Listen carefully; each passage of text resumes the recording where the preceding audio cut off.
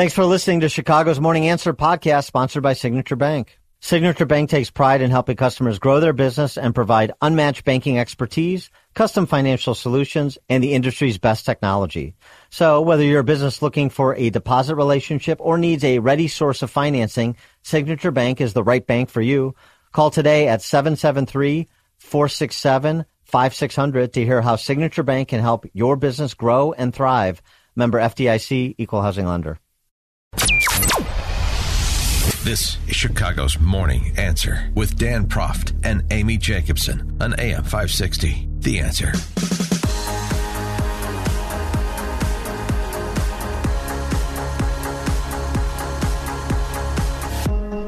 Top of the morning, Dan and Amy. Another day and another Chicago alderhuman claiming to have been treated like a mushroom over the issue of tent cities. It's Julia Ramirez over there, the site they're setting up, the base camp they're setting up at 38th in California. She had no clue. Yeah.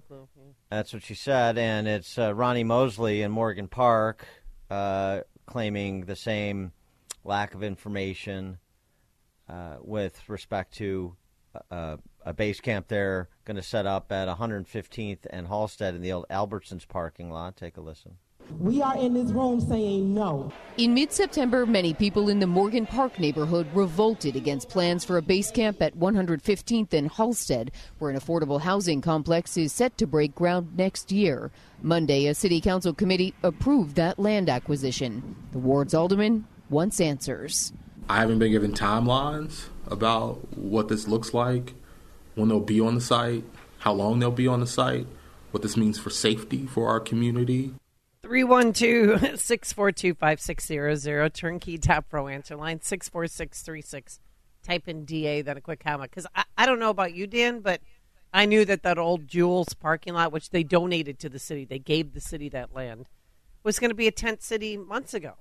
Remember, right out of the box when they were talking about tent cities, they were saying that this is a possible location. Well, we talked about it because of the community meeting that was referenced in that ABC7 report where the residents said no. You can say no. We're going to go through the formality of a community meeting where we pretend to listen to you, and then we're going to go forward with what we've decided to do anyway. This is what's happening all over the city, and it's disingenuous for the alderhumans to suggest anything other than that. It's this innocent bystander routine is not particularly persuasive, and frankly, it's Pollyannish for residents to believe that they actually have input in this feudal system under which they live. I don't know what in the last 50 years that has occurred has given anyone in the city the idea that they matter to their alderhuman, or at least that they primarily matter to their alderhuman. Well, the only thing that matters right now are the immigrants, or the illegal immigrants, because they're giving them everything. I went by the 19th yesterday because I was trying to talk to an officer. I couldn't even get in the front door. There was mattresses piled up, suitcases, garbage everywhere, 3 full garbage cans. I tweeted a picture out of it because you have to go around the side. I mean, we're the taxpayers. They don't care about us.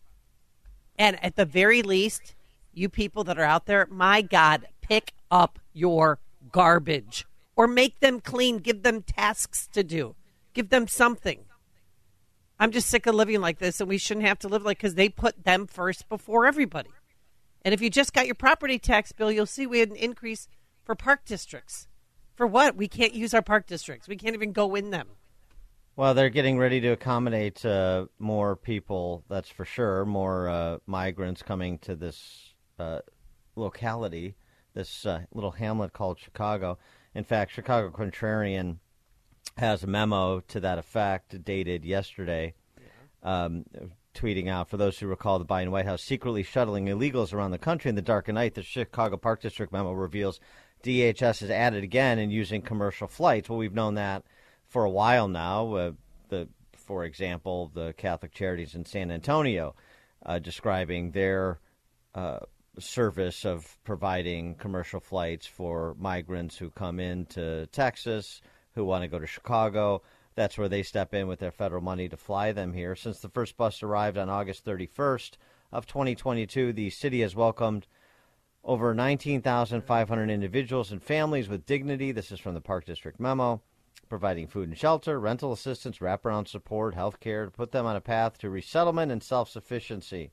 Yeah. The city has had to make hard decisions impacting all of our communities. Since the city shelter system is over capacity, the city has now designated 24 alternate temporary shelter locations, including 5 Park District field houses.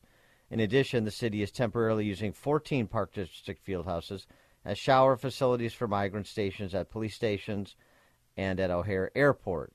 There's still more than 1,000 new arrivals sleeping outside of police stations and tents and other makeshift shelters as the city attempts to humanely shelter these individuals. Yeah, it's getting chilly out, too. Well, yeah, and they're going to bring CTA warming buses, which they're already pulling have up them. right now. That's the plan until these tents are erected. We need more than the warming buses, but we need to take everything we can get. Yeah, that's my best friend, Alderman Vasquez. That's the plan until He's they in have charge. a plan. Well, the Right. thing back to Mosley, and how he didn't know, but everybody knew that this was going to happen. That site was supposed to be a Morgan Park Community Center. That's the final plan for it. No, it isn't. Well, It isn't. No. It's affordable housing. Okay. And that, We and, deserve and to hear directly Sorry. from the mayor's office. And what were you saying?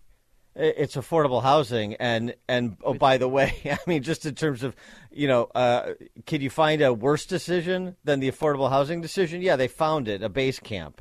But that may be temporary, and then the affordable housing for those of the residents going to be out in mass to protest that too. That's past post. I mean, it's just I say before, and it's just what it is. It's just the ghettoization of one neighborhood after neighborhood in Chicago, and all 50 wards will be impacted. So yeah, it's affordable housing. There was supposed to be community center because it's a huge property. So they want to know, well, when you put the tent up, when are you going to take the tent down? We deserve to hear directly from the mayor's office about what this plan is for the site. How will residents be kept safe? How will our infrastructure be able to carry this burden? Yeah. Hey, Alderhuman, do you know anybody who works in the mayor's office? We deserve to hear. This is where they pretend to stand on your side of the skirmish line, residents. I'm over here with you. We deserve to know. Hey, Alderhuman, why don't you go ask somebody when you show up for your city council meeting? Why don't you go over and talk to the 42 deputy mayors that BLM Brandon has? That's your job, sort of, kind of. We deserve to know. And he's You don't want pounding to the know. table. This is all performative. This is, all right, you're going to do this, but you got to take the heat because I don't want to take the heat. So I'm backing it, but I'm going to go out there and say, we deserve to know, we deserve to know. It is performance. Gil, Southwest Side. Hey, good morning. How are you? Good. Just calling to let you know, there's an old Kmart off of 71st and Pulaski that's been abandoned for years. They're making that into a shelter right now as we speak. It's fenced up, and they're, I guess, remodeling it inside for when they bring these people over.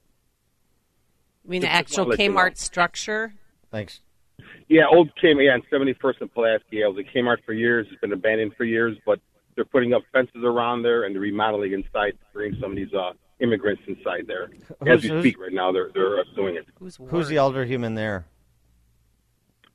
I'm not really sure. I'm not really sure exactly who it is. I mean, it doesn't really matter that much. But, yeah, thanks for the call, Gil. Appreciate the heads up. So 71st and Pulaski, put a push pin on your city map for that location, too. All right. Why not? Craig, Mount Greenwood. Hey, good morning, Dan and Amy, and thanks for taking my call. There's a lot more to this story that I'm thinking because there's 3 points. One was that the no thought, no inclination whatsoever for any kind of checkups or medical or vaccines or anything like that. That stuff is all like off the table. They basically this story about military-age men. It's like it's absolutely true. It's like there was a talk that they go over, they were recruiting these guys. They're all military-age young guys, and they're jamming up in certain areas. These are like military barracks that they're setting up to have these guys in there and everything like that. And the thing is they got a plan We just don't know what it is, and they're not going to tell us what it is. But there is something going on under the surface with that we better take and have our eyes open, because another thing, they're at the same time they're disarming law-abiding citizens in Chicago. They're bringing in these people without any kind of, they don't know who's coming over or what's coming. Talk about being safe. Yeah. There's no vetting process. No. And in regards to medical, if they want to go to a doctor, there's a van there to take family members to doctors, but the kids don't have to follow the same vaccine protocol that our kids had to go to Chicago public schools. Their plan is to continue to look for locations where they can either set up a base camp or use it as a bargaining chip to set up a base camp somewhere else. They're just flying by the seat of their pants. For example, you saw that they were looking at the hotel across from House of Blues. Oh, yeah. And this 333 North Dearborn to house up to 1,000 migrants in the 350-room hotel. That according to Alderhuman Brendan Riley, who took time out of his drinking regimen over at Boss Bar to he sent out an email blast. Yeah, they were strongly considering the site as late as this past Friday. I'm glad they've decided to abandon that plan. It was a terrible idea from the start, but they've abandoned that plan. But now they've got a bargaining chip with Brendan Riley. Okay, we'll nix that, but you have to. I guarantee you're going to have to help us with some other site in your ward, because remember, we're in the business of equity. 2 acres. All 50 wards. And as the migrants continue to inflow, including, thanks to Eric Adams, with one-way tickets from New York to Chicago, perhaps, they're going to have to come up with more space. You heard it from the Chicago Park District, how they're having to utilize more field houses than they originally thought, and they're still 1,000 people short. And we're never going to get those spaces back. We're not going to get those spaces back. There's no way. I mean, do you ever see that happening? Even we had Alderman Lopez on. I said, when is Gage Park going to be returned to the people? And they said, Amy, more people keep coming. So, like, okay, well, that's an answer. Orlando, North Side. Hi, Dan. Hi, Amy. I don't understand why we're building anything. We have all these vacant schools in the South Side that Tiny Dancer shut down. Just on 51st and Wentworth, literally there's a tent city in the police station. They're all around across the highway. There's a vacant school that they have to heat to, keep the pipes from bursting.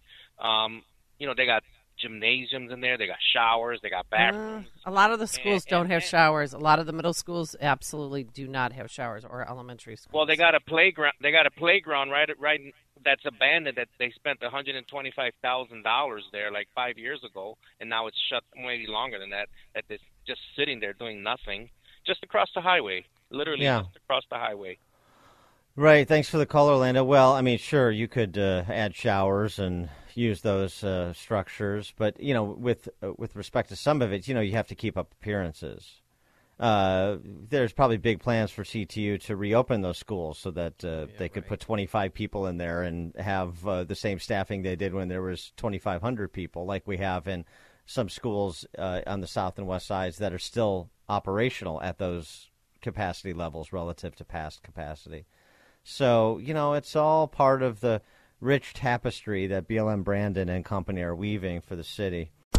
Listen to Dan and Amy on your smartphone. Download the AM560 mobile app today at 560theanswer.com/mobile.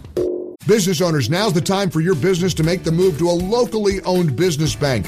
Hi, Mike Gallagher here to let you know that you don't have to look far. Signature Bank was founded in Chicago with a simple mission to help companies like yours grow, succeed, and thrive. Their decisions are made locally by a terrific team that knows your name, cares about your business, and invests in your success. That's why Signature Bank is my bank. I'm a customer. As business owners, they knew that local family-owned businesses were not getting the help they needed or deserved. So I invite you to reach out to my friends at Signature Bank today. Write the number down. Remember this phone number, Signature Bank, 773-467-5630, and learn all about this great bank, 773-467-5630, or visit them online at signaturebank.bank. That's signaturebank.bank. Signature Bank makes commercial banking personal. Member FDIC, equal housing lender. If you're looking for the latest news, insight into what it means, and the sharpest opinion, there's only one station in Chicago where you can turn, and it's this one. We're AM 560. The Answer.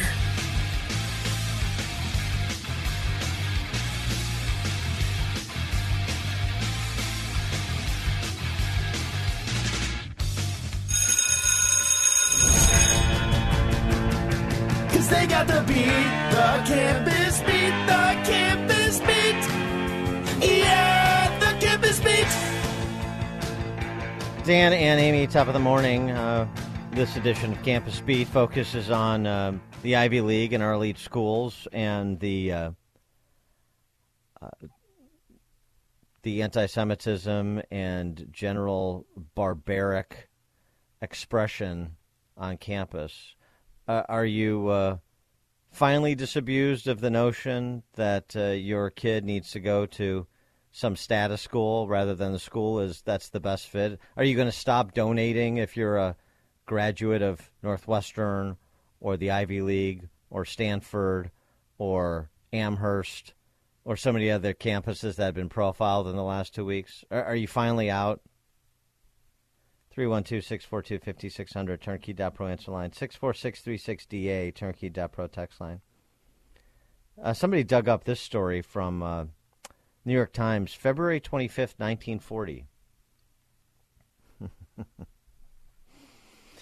How long the institutions of higher education have been under the assault of the left, long ago now conquered by the left. February 25th, 1940, New York Times. Hitler leads in poll. Georgetown students vote on leading personalities. Adolf Hitler was voted the most outstanding personality in the world today by the students of the College of Arts and Sciences at Georgetown in a campus poll undertaken by the Hoya, undergraduate weekly publication. Hitler got 113 votes. Pope Pius XII... Coming in 1 second. What did he get? Took second with a little bit more than half as many. And FDR got third with 35. Boy, wow. Hitler tripled it, more than tripled the output of FDR there on Georgetown University, right there in the heart of D.C., the heart of civilization, our nation's capital, and so forth. Mm-hmm. So the point is that hate and ignorance have had a home on these campuses for many, many generations. Now, I think that the devolution and the disintegration of intellectual integrity on these campuses has increased markedly in the last 50 years and even more so in the last 20. But it's been a long time. It's always been a haven for the Reds, for autocrats and autocrat sympathizers of all stripes, communists, fascists, and so forth. And so we should not be surprised by what we're seeing over the last 2 weeks on Ivy League campuses. And I also think we shouldn't be terribly impressed by the pushback to what's happening on those campuses. It is nice to see and hear from some new people. The level of commitment, I think, is in question. If this will be sustained, if this will result in terms of any any real cultural change on campus, I'm a skeptic. And even more than the noxious rhetoric, the noxious anti-Semitic rhetoric on campuses. It's just a recognition of how ill-informed our alleged best and brightest are. That's what should concern you as much as the worst expression of their ignorance, the hate-mongering. And as a Jewish American, do you feel safe? I mean, look what happened in Russia yesterday at the airport. It wasn't, people broke down glass windows, stormed the airfield, wanting to see people's passports. A flight had come in from Israel. Yeah, and Dagestan, which is a majority Muslim region country. Of Russia. Right, but they brought their Palestinian flags. They're hunting Jewish people. My God, if I was Jewish, I looked at that, I'd be scared to death. On Saturday, pro-Palestinians took over the Brooklyn Bridge. Then they proceeded to commandeer Grand Central Station and have a sit-in there. I don't know. And what is this, 1930? This is what you're getting. For example, this dilettante calling for corporate boycotts. We call on you to boycott Starbucks, McDonald's, Disney, Nestle, Coca-Cola, Pizza Hut, Burger King, Pepsi, Domino's, Papa John's, Nike, CeraVe, and Airbnb, Subway, Walmart, and Dasani, and the list goes on. This demonstration should make our demands clear. She was wearing Nike Air Force while she was making that claim Of course to she boycott was. Nike. This guy, too, is part of the crew in the UK with their From the River to the Sea chant. They were just chanting there, from the river to the sea, Palestine will be free. Is that a chant you agree with, disagree with? I think that chants and rhetoric aren't necessarily reflective of everyone's belief. Yeah. So, for example, from the river to the sea, of course I've chanted it. Do I think that all Israelis should be pushed out of the country, or Jews or should be treated like this? No. Do you know which river and sea they're talking about, by the way? I don't know the names. The river, I know the Mediterranean, it would be the sea, but no, I wouldn't know the river, no. Okay. That's it, yeah. Okay, perfect, thank you. Yeah, of course I'm chanting something that I don't fully appreciate the understanding of, and furtherance of a cause I really don't understand. And in point of fact, in his own words, don't fully subscribe to. But, it's just, Courant, that's what you do. And I know Great example of the independent thinkers that are incubating on these campuses. And a lot of the pro-Palestinian protesters, we just want a ceasefire. Please, you've killed the Israel, Netanyahu has killed 10,000, and half of them are children, and we just want a ceasefire. Now's not the time for a ceasefire. Did we have a ceasefire when we were attacked here in the U.S.? Just as the United States would not agree to a ceasefire after the bombing of Pearl Harbor or after the terrorist attack of 9/11, Israel will not agree to a cessation of hostilities with Hamas after the horrific attacks of October 7th. Ray in Barrington, you're on Chicago's Morning Answer. Good morning. Your term skeptic, Dan, I have to agree even beyond that. They're not going to change. My most basic question on the withholding of funds in that is, why do these people give millions and millions of dollars to universities that have billion-dollar endowments, billions and billions in endowments, when for a fraction of that money they could donate it locally and help some kids have a chance to make it ahead, like your scholarship program you've been talking about? Well, you know why that is. It's because they want to.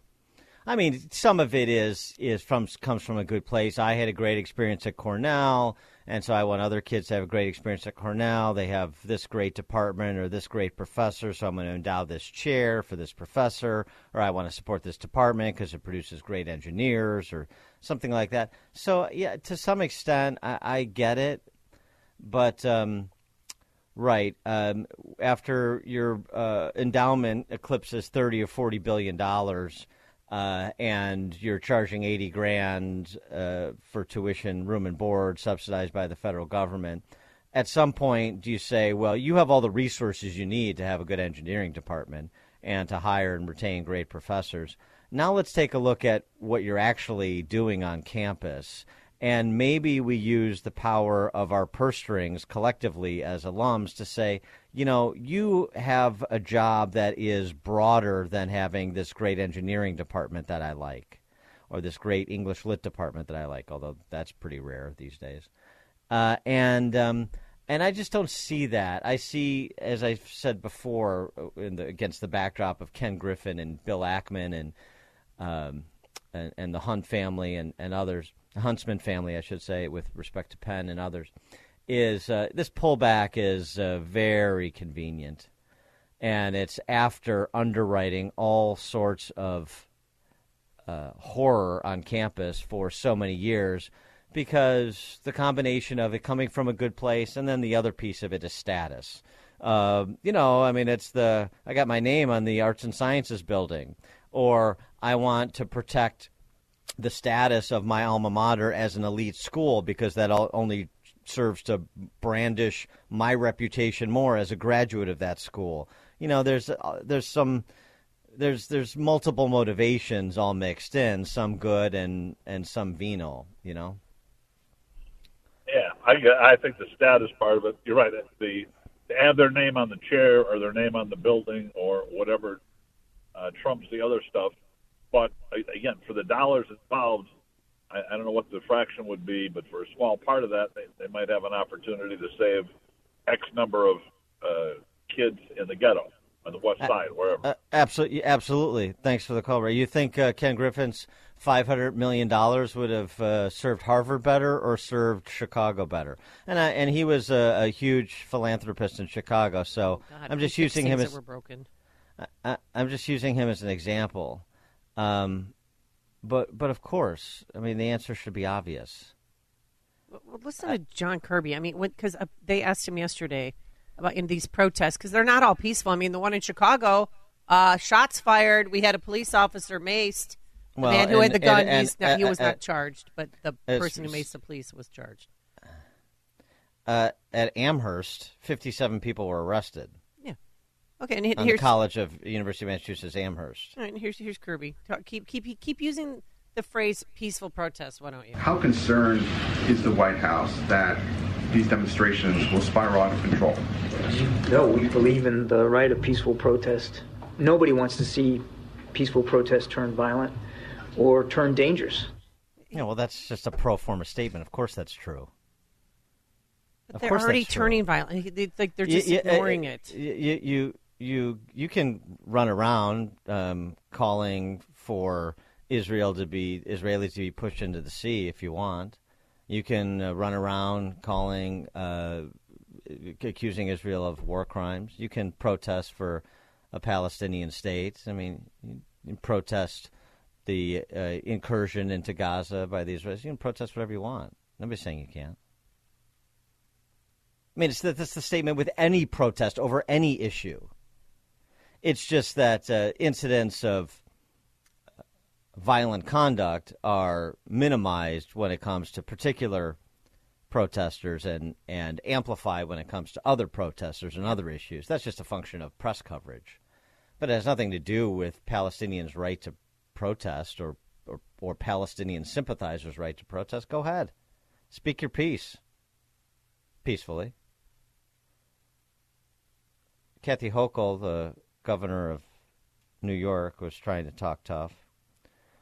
I mean, it should be embarrassing to Cornell grads and undergrads and the Ivy League what's happening, but it's not.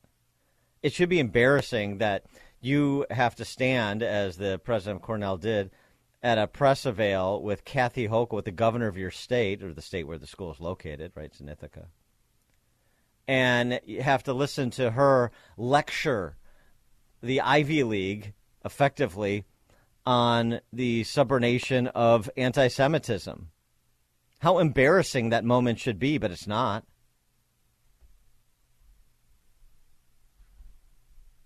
These are young people who are in an environment that is intended to protect them as well, and their parents need to know this. So after these hateful posts came out, we contacted our state police to assist law enforcement with the investigation. You also are aware that it's not just campus, local, state, but also the FBI has been involved. Our president can address that. But also finding out how to identifying who made the threats and holding them accountable. Because you want to let people know, if you're going to engage in these harmful actions, hate crimes, breaking our laws, you will be caught and you will be prosecuted to the fullest extent of the law. Yeah, we're real scared. I mean, Cornell won an award for this past month for its diversity and inclusion. Oh, really? I think they should hand that back because 22% of the population at Cornell is Jewish, and people are handing out flyers that say, "Watch out, Jews! Jihad is coming." Well, here's some of the posts that got law enforcement involved. Going to bomb the Jewish house in retaliation for the murder of 500 martyrs. You've been warned. This is Cornell University, a message board. If you see a Jewish person, in quotation marks, on campus, follow them home and slit their throats. Rats need to be eliminated from Cornell. Boy, where does that's at Cornell. Where does that come from? I wonder. I don't wonder. But I know people are, just like your gasp, shocked. Not shocked at all. Have you been on a college campus lately? No. Most people haven't. Have you talked to people who've been on a college campus lately? I did. I mean, I checked out with Georgia Tech, like, what's going on here? I need to know. And, you know where our family stands. Where do you stand? And Georgia Tech's pretty quiet. They have other things to worry about. But this Jewish Living Center that you were mentioning, Molly Goldstein, she's the president of the Jewish Living Center, which is now under 24 surveillance and protection. But she's saying that the 22% that are Jewish, a lot of them are thinking about leaving. I would say all students are absolutely terrified. People don't know what to do with themselves and whether they should stay or leave campus. Yeah, well, that's why Franciscan University offered an easy transfer for any Jewish student at place like Cornell that feels uncomfortable. Get you right in. Good. Catholic University in Ohio. Driving them out. That's what they want. Adam, Dallas, Texas. Yeah, hi. So I'm in kind of a unique situation. I'm not raised Jewish, but married into a Jewish family, and so it hit close to home. One thing I didn't understand about Israel's response is, as soon as this happened, they should have said, look, go to Hamas, go to the UN, and say, we're giving them 5 days. Return the hostages, return over everyone who did this. They're not going to do that, and then they say, oh, you're getting the full brunt of our military. That helps cut off this propaganda nonsense basically at the knees, and really would help give more credence to Israel's response. I'm not saying Israel's response was bad, but that's something like why, because that's what separates this from Pearl Harbor 9/11 is they took hostages in this situation. You know what I mean? Thanks for the call, Adam. Appreciate it. Listen to Dan and Amy on your smartphone. Download the AM 560 mobile app today at 560theanswer.com/mobile. Business owners, now's the time for your business to make the move to a locally owned business bank. Hi, Mike Gallagher here to let you know that you don't have to look far. Signature Bank was founded in Chicago with a simple mission to help companies like yours grow, succeed, and thrive. Their decisions are made locally by a terrific team that knows your name, cares about your business, and invests in your success. That's why Signature Bank is my bank. I'm a customer. As business owners, they knew that local family-owned businesses were not getting the help they needed or deserved. So I invite you to reach out to my friends at Signature Bank today. Write the number down. Remember this phone number, Signature Bank, 773-467-5630, and learn all about this great bank, 773-467-5630, or visit them online at signaturebank.bank. That's signaturebank.bank. Signature Bank makes commercial banking personal. Member FDIC, equal housing lender. This is Chicago's Morning Answer with Dan Proft and Amy Jacobson on AM 560. The Answer.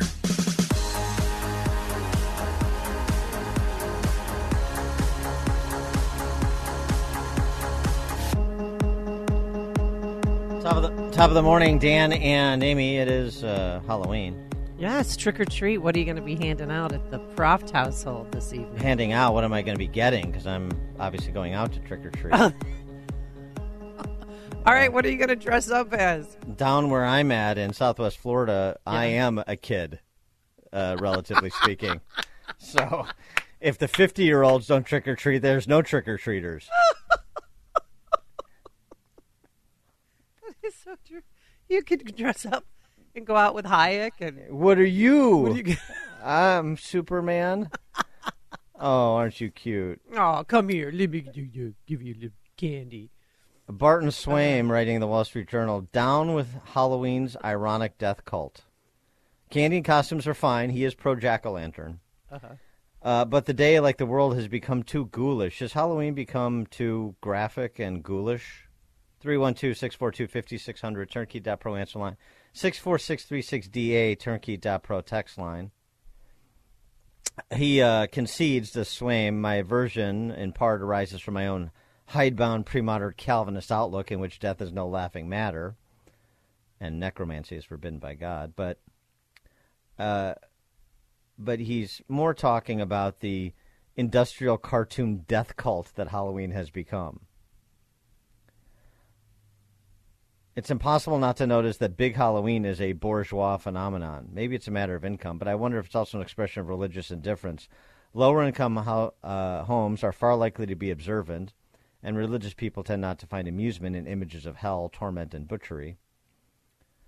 Also, for the working poor, death isn't so far away as it often seems to the well-off. In poor neighborhoods, people die younger. Experiencing so often the after-effects of death makes one perhaps less inclined to celebrate it in an amusing communal way.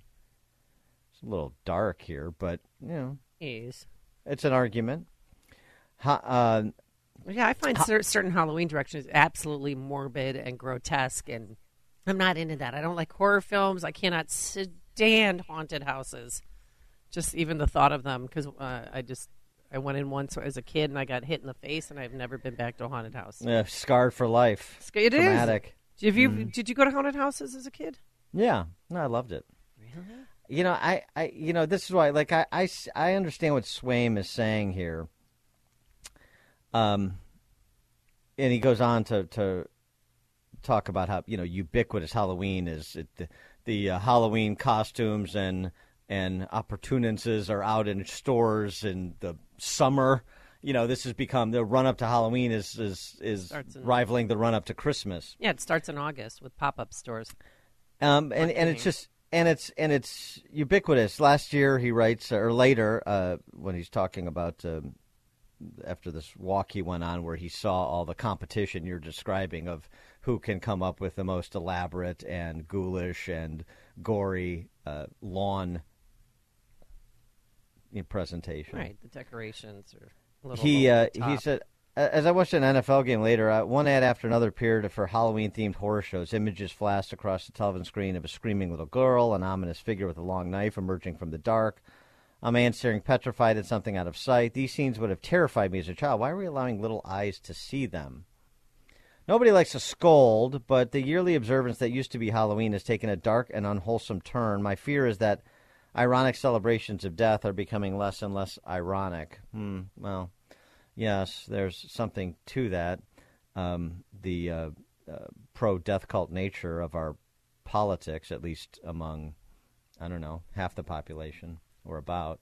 But, I'm not totally on board with him because I like horror flicks. I like haunted houses. I don't know about even like the elaborate competitions for the lawn decorations. It's a little much for me. It's not something I would do, but I don't find it dark or unwholesome in that sense. I think you have to take it in the spirit in which most people are doing it, because you have some elaborate and even frightening lawn arrangement doesn't mean that you're some sort of Wiccan or you're. Well, did you hear what happened in North Carolina?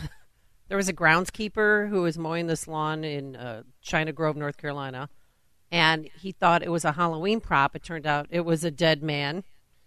He was last seen by his family October 8th. He was face down, half naked in the yard, and the groundskeeper's like, "Oh, this is really good. They got me on this one. That's good." So he mowed around the body. Well, okay. It is a one-off, but it's ghoulish. It's creepy. They're just looking more realistic every year, and people keep adding on and adding on and adding on. Well, and it's all of it is just all marketing to sell stuff. Though, Oh, yeah, and people buy this stuff, Uh-huh. right? Well, that's because marketing works. Even the U.S. Consumer Product Safety Commission, there's this rundown of all the warnings they're putting out, and they all have that surround Halloween, and they all have these like Halloween themed warnings, like make a safe sleep environment for your baby, and it's. Is your baby's crib full of nightmares? And it's like this crib with this picture of this horrifying scarecrow like Sawtooth Jack out of Dark Harvest. Told you I like horror movies. Yes, in the crib, and it's like, what? I know why. It's like another one is about how to safely carve a pumpkin, and it's like the knife ghost cometh, and it's like a ghost with all these knives sticking out of him behind a guy who's saying, I know how to carve a pumpkin. It's just weird. Everybody gets into this spirit of like a race to be the most frightening and to some extent gory. So that's one aspect of it. The other aspect, of course, is the costumes, particularly among girls. But I was at Georgia Tech and University of Alabama this past weekend, and the girls like to dress up.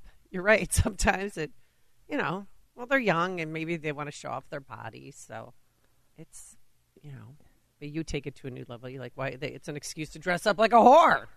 Well, I mean, some of it is. You see it on the streets of Chicago. Some of it is pretty. I mean, but it's like, is that any different than what you see on any particular given night? Yeah. Nice day, or in an airport? So I don't know. I don't know that Halloween is something that is so separate and distinct from the larger culture that we need to be as upset by it as Barton Swaim seems to, who by the way, whose writings I love, but I just think it's. Yeah, I mean, maybe it's indicative of something, but there are examples of this every day in America that are indicative of the same thing. I suppose with less celebration attendant to it. But George in Naperville, you're on Chicago's Morning Answer. Yeah, it should be all about the adventure for the kids to go up a door and say trick or treat, and the Peanuts Halloween special with the Great Pumpkin. That's what's important. There you go. Thanks for the call. So after you're done trick-or-treating and you have trick-or-treaters maybe at your place, are you going to hand out whole candy bars like Mike Scott is going to do, which surprises me? It's a big ask. No, I hand out pocket copies of the Constitution. Of course. We're all laughing. All this talk about getting kids off. I mean, I obviously when I was young, it was all candy, and that's all I cared about too. But I'm trying to set an example. Oh, okay. What happens in Lakeview? You hand out bulletproof vests, cartridges. Yeah, I was going to say, you have reloading stations. Stop. No, but if you leave. And you leave a bat, if you have to run an errand or something and you leave a thing of candy out front, that thing doesn't stand a chance. They just come and the whole thing in. Oh, there's no restraint? I'll just take one and leave some for the other kids? No. Yeah, what a surprise. No. Give me that Halloween. Gimme dat. Give me that. Well, there should be a Gimme Dat Halloween candy station on the 5th floor at City Hall. I wonder if Brandon Johnson and his wife are going to take their kids trick-or-treating in their neighborhood, or if they're going to go to a different neighborhood. Well, I mean, why not? He's got 130 cops following him around. They should be plenty safe. What about horror movies? Since we're on the topic, and since I'm more interested in movies than actually interacting with the public, what about horror? You didn't watch any horror? Like the horror I watched movies? Exorcist once. I never made it through. And then I watched one of the Friday the 13th. Mm-hmm. And that was in a theater in Mount Prospect, and that's never again. Yep. What about stand horror films? What about? I mean, I guess you could call Friday the 13th a revenge horror movie, but like, what about Prom Night or Carrie? Yeah, I watched that. You watched Carrie? I did. And did that teach you to treat girls that had, less going on for them, that weren't going to prom after prom after prom, and being crowned homecoming queen? Did it teach you to treat people who are, yes. I learned a life lesson watching Carrie. Right. You better treat the uglies with some kindness, otherwise it can come back to haunt you. So that's a pretty good message, I think, from some of these horror movies. Yeah. Especially speaking as an ugly. Ed in Glen Ellen, you're on Chicago's Morning Answer. Hey, Dan and Amy. So last Easter, when Menards had their Halloween stuff, well, maybe not Easter, maybe it was 4th of July. I don't know. Anyways, as we're walking through Menards, they've got the animatronic stuff, motion sensitive stuff that triggers as you walk past. And I got to tell you, when you walk past this huge, 8-foot tall thing that says, "I'm here for your soul," that's what it said. Yeah, well, I mean, it's not just fun stuff. You're on notice. I'm here for you. I'm here for your soul. Well, oh my gosh, that's the same. That was J.B. Pritzker's re-election campaign slogan. So I mean, why not? He's popularizing it. Thanks for the call. Got a text message, Dan and Amy. Those very tall skeletons, which they're everywhere in Lakeview. Yeah, I've seen those. Oh, that you can position that are cool. They cost around $800. Well, that's what Bart Smith's talking about. It's a bourgeois thing, just like the Christmas decorations, just like, Christmas, what was the Christmas Vacation, right? Yeah. That was the Chevy Chase movie. Right. That's the parroting of something that is reflective of reality, right? But the problem is there's a house on Byron and Southport. They've had that skeleton up for years. And then at Christmas time, they put a Santa hat on it. And then they put it in. I think it's so grotesque, and that should be taken down. I mean, where there's no rules anymore, there's no, I don't know. Best. What did you used to go? I think we've had this conversation before, but refresh my recollection when you went trick or treating. I can't say. Homecoming Queen. What? No, I was a Barbie doll one year. Shocker.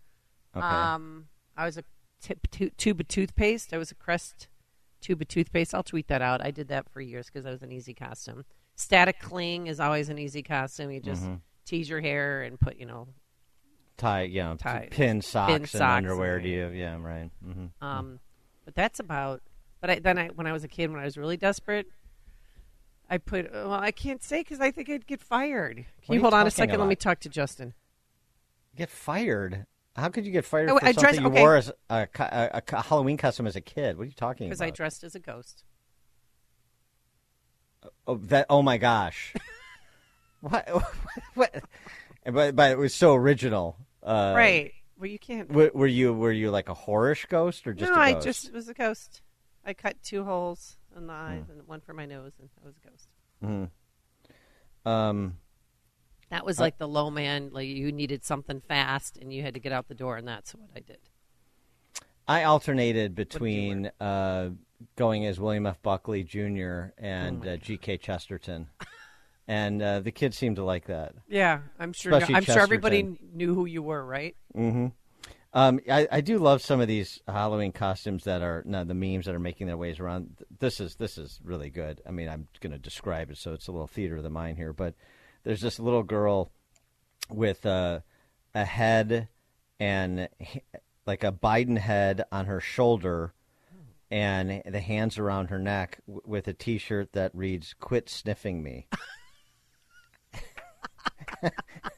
That's pretty good. That's good. Got a lot of text messages. Dan and Amy, the original Carrie was the last horror movie I ever watched in a theater. I hate horror films. And then daughter and her friends are trick-or-treating as The Purge. The Purge, that's not bad. Yeah, that's disquieting, but I mean that's part of the point. That's okay. Mm-hmm. Last horror movie was Carrie. That's a lot. I mean, there have been some good. The James Wan is like really talented, and he's done some great. And I'm not just talking about the Saw movies, but he's done some great horror movies. The Warrens, the horror movies about the Warrens, which is based on a true story. These are exorcists. Why am I blanking on the name? The Conjuring. The couple Conjuring, especially the first one, was really good. So I mean, there's artistic quality to some of them. There's a lot of the slasher movies are just gore and shock value, but like The Conjuring. What was that called? Like Meatloaf The Witch, or Meathead? The Witch was really good in terms of horror movies of the recent past. What did you ask? What was a Bradley Cooper movie that you? Meat Train. Midnight Meat Train. That's not. No, that's not. That's strictly to see how much gore you can tolerate before you turn into a monster. That's the point of that movie, and many like it, but that's the most extreme example I can think of offhand. Dan and Amy, Chicago's Morning Answer. The stories you need to know to start your day. This is Chicago's Morning Answer on AM 560. The Answer. Only the biggest stories, only the biggest guests, and only the biggest opinions. This is AM 560. The Answer. Dan and Amy, just a postscript on our conversation about Halloween there before the break. Two things. One, another well-produced horror movie, well-done horror movie. And one of the producers was our friend Neil Edelstein, New Trier grad. He's not proud of it, but he was. But also this. Oh, The Ring is the what Ring, I'm talking okay. about. Yeah, The Ring. But also this. Like The Conjuring, which is based on true stories and the life of Ed and Lorraine Warren. The other thing, and I know the counter-argument, but it also conveys that evil is real in this world.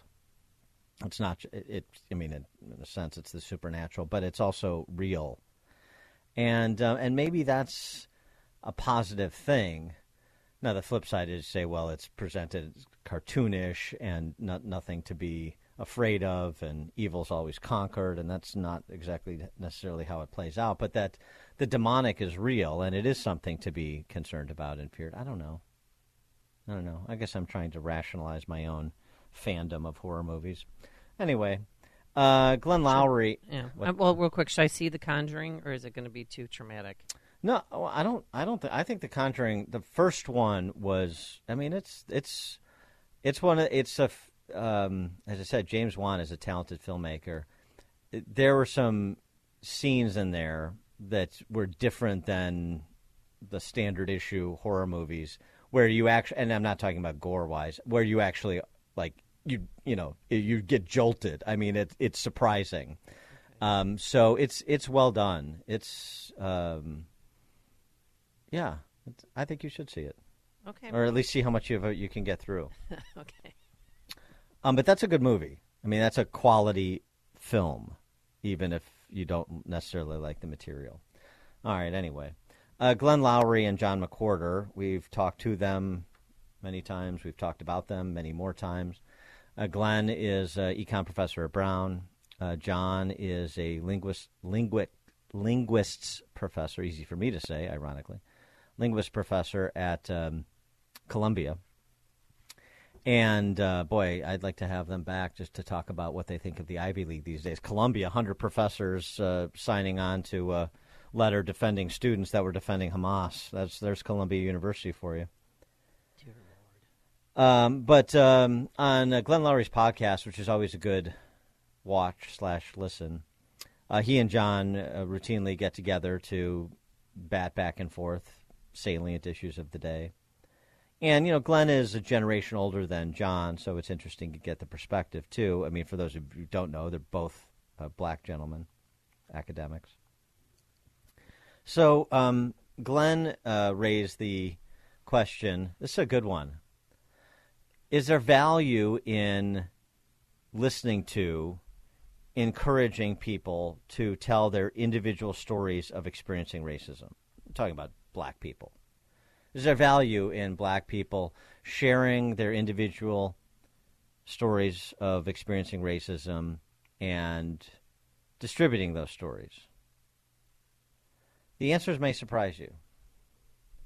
Take a listen to McWhorter. He goes first. All right, let's move on. J.P. Hollywood writes, hi, Glenn and John. A friend saw my copy of Woke Racism. He said he's read some of John's articles. And against my better judgment, we entered into an extensive and at times heated conversation on the topic of race and racism in America. My friend would declare himself a man of the progressive left, and I'm center-right. Whenever I spoke of the objective facts, for example, there are 10 to 20 unarmed black men killed each year by police versus his guess of over 1,000. I was told repeatedly, quote, you need to speak to more black people on their actual experiences, close quote. I said I'd take it under consideration, but I told him I wouldn't engage on the topic again with him until he did the work on studying the facts. listening to such stories could add a very human touch to a difficult topic. However, I actually don't see the point of either being lectured to or listening to discrete personal experience of racism, which I don't, nor should anyone deny exists.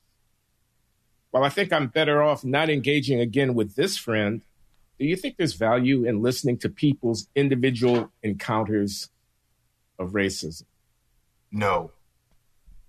Yeah, No. I thought that was what you were going to say, and I think that's a really good question, don't you? I mean, that It is, yeah. And he's here's putting where his I'm finger on not something. holding back. Yeah, this is my Okay. unvarnished me. No, because unfortunately, the nature of the culture is such that for a great many people, when you ask them that question, they're going to exaggerate. It's a very sad tendency I've seen all my life. Or they're going to pick some one thing that happened to them in their 45 years with the implication that that's all of life.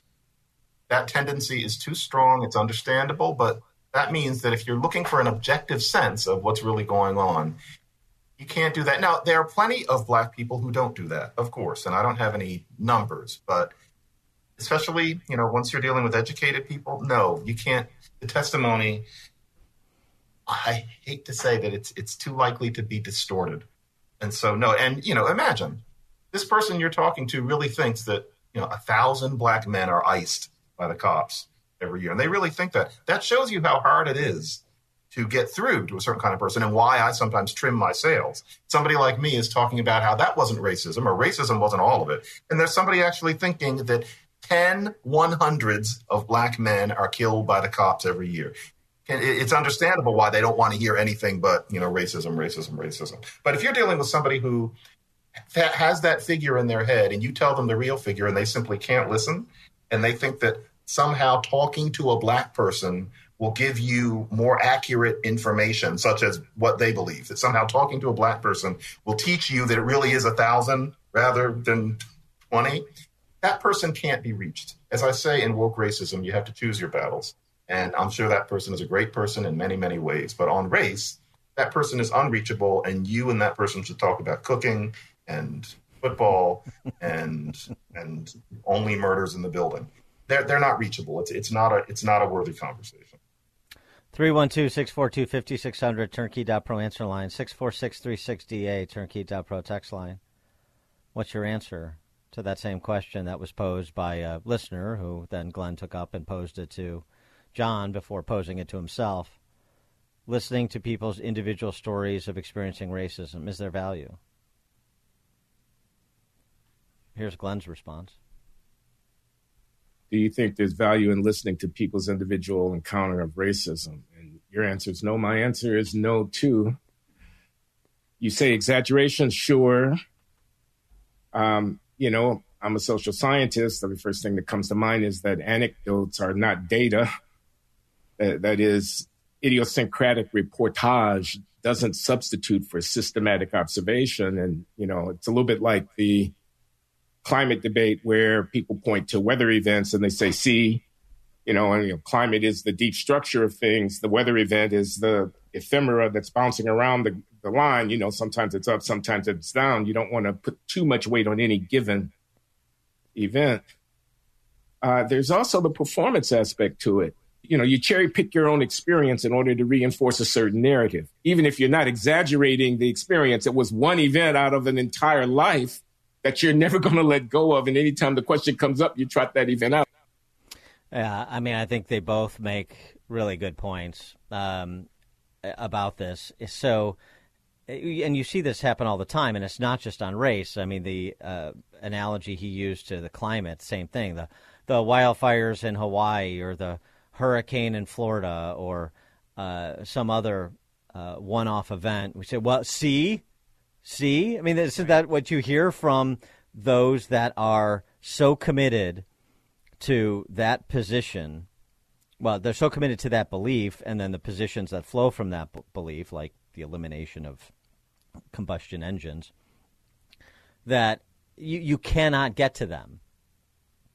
And what happens, as McWhorter said as well, is that the conversation about race with people like that is You have to start from this phony premise that America in 2023 is Watts in 1963.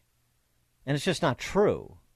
So if you can't start from a premise where we both agree what's true, the number of unarmed black men killed by police in a year, then you can't have a conversation. This is not to excuse incidents of racism. It's not to excuse incidents of excessive force by police. But it's to recognize the reality so the response is proportional to the issue. And you can't get there if you can't start from what is reality. McWhorter also goes on to talk about another phenomenon, sort of riffing off of and parodying Robin DiAngelo's White Fragility, which, by the way, one of the great book reviews I've ever read was his evisceration of white fragility. It's a fun read. Anyway, McWhorter talks about black fragility. The little things that happen to you or to me are supposed to be our entire lives. This is all of life, crushing experience every time we leave our homes. That's a terrible thing. But then for a white person to get that message and actually treat you that way, you feel like it feels ridiculous and demeaning.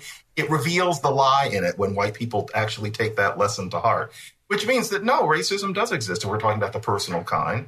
But the idea that you're experiencing it every day and that you need therapy about it, et cetera, it's a vast exaggeration because times have changed.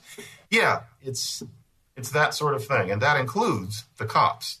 You know, people can exaggerate. That's not to say here I am, pulling my punch. Yes, there are horrible things that happen, but that business of the cops being the entire background of yours and my lives, that's just not true. It's an exaggeration, and I hope that people will start calling it out.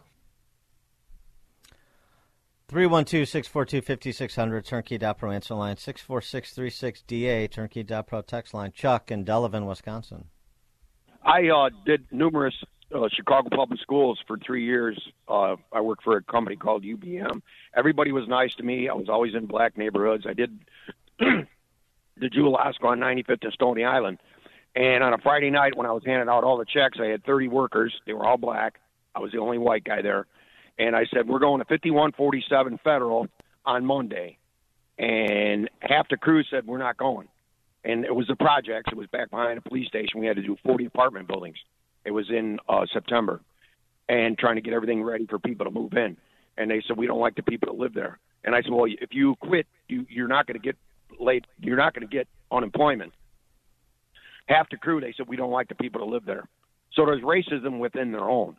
And I had to call a union hall, and there was no black guys that came out, but it was Mexicans and whites, and I was able to finish the project. So there's, just like me, I don't want to hang around with white trash. So thank you for taking my call. Thanks for the call, Chuck. Chuck is always full of surprises, isn't he? I mean, there may be something else, but other than racism, I mean, that one neighborhood doesn't like the residents of another neighborhood or something. But yeah, I mean, the point is, and this is the point that in part Lowry and McWhorter are making, is that, it's about it's personal. It's not systemic. So yeah, there are personal incidents of racist conduct. Of course there are. There are personal incidents people experience of all sorts of ignorance and boorish behavior and unkind, uncharitable behavior. Sometimes it has to do with race. Sometimes it doesn't.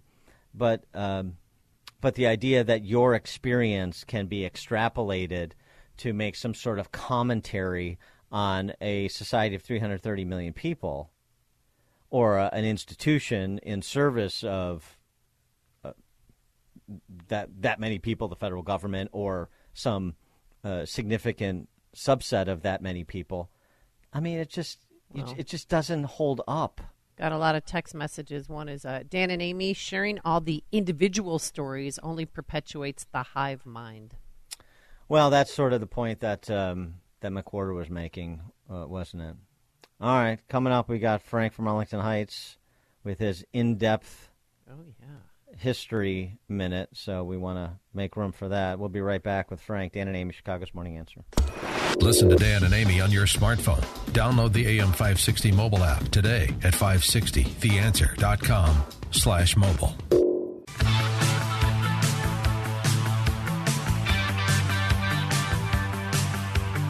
Have we given up on Frank's sonar? Oh, there it is. There it is. We got to have Justin come up with a riff on this. It's time for In-Depth History with Frank, the teacher from Arlington Heights, because there's nothing new in this world, just the history we don't know. Frank, go. Good morning. Good morning. It's October 31st, and you know what that means. It's Reformation Day. On this day in 1517, Catholic priest Martin Luther posted his famous 95 Theses to the cathedral door in Wittenberg, Germany.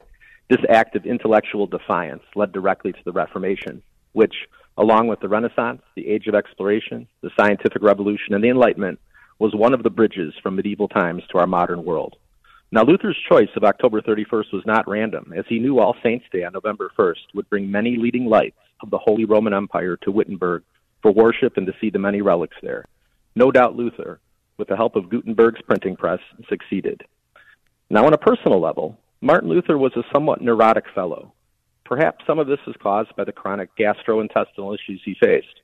In fact, this issue is so well documented that historians actually debate whether his epiphany that salvation could be achieved through faith alone was revealed to him in a moment of such physical stress. What is certain, though, is that in our times, October 31st has been transformed into a holiday that rivals Christmas as adults and children start shopping in July for just the right costume. Oh, and one more thing, so we can honor the Celtic tradition of this day. And in the words of Conal Cochran, the proprietor of Silver Shamrock Masks and Toys, oh, nice. Happy Halloween. Very ghoulish, and a nice Halloween Season of the Witch reference. By the way, I am firmly in the camp that Martin Luther was indeed constipated. I know scholars debate that, as you said. Yes. And yes. What camp are you? I believe that, too. He was depressed towards the end of his life. He had all kinds of... He was neurotic, no doubt about it, and I believe that was the case. That's very good. That's Frank's in-depth dive on world history. Frank, thank you as always. Appreciate that. Have a good day. Very good. We got an impersonation, too, out of it. Yeah. There's a lot of good references in there. And, of course, what probably most people don't know is the whole scholarly debate about whether Martin Luther was constipated, which is a great discussion. I love constipation talk before 7 a.m. It's riveting. Love Frank. Listen to Dan and Amy on your smartphone. Download the AM 560 mobile app today at 560theanswer.com/mobile. This is Chicago's Morning Answer with Dan Proft and Amy Jacobson on AM 560. The Answer.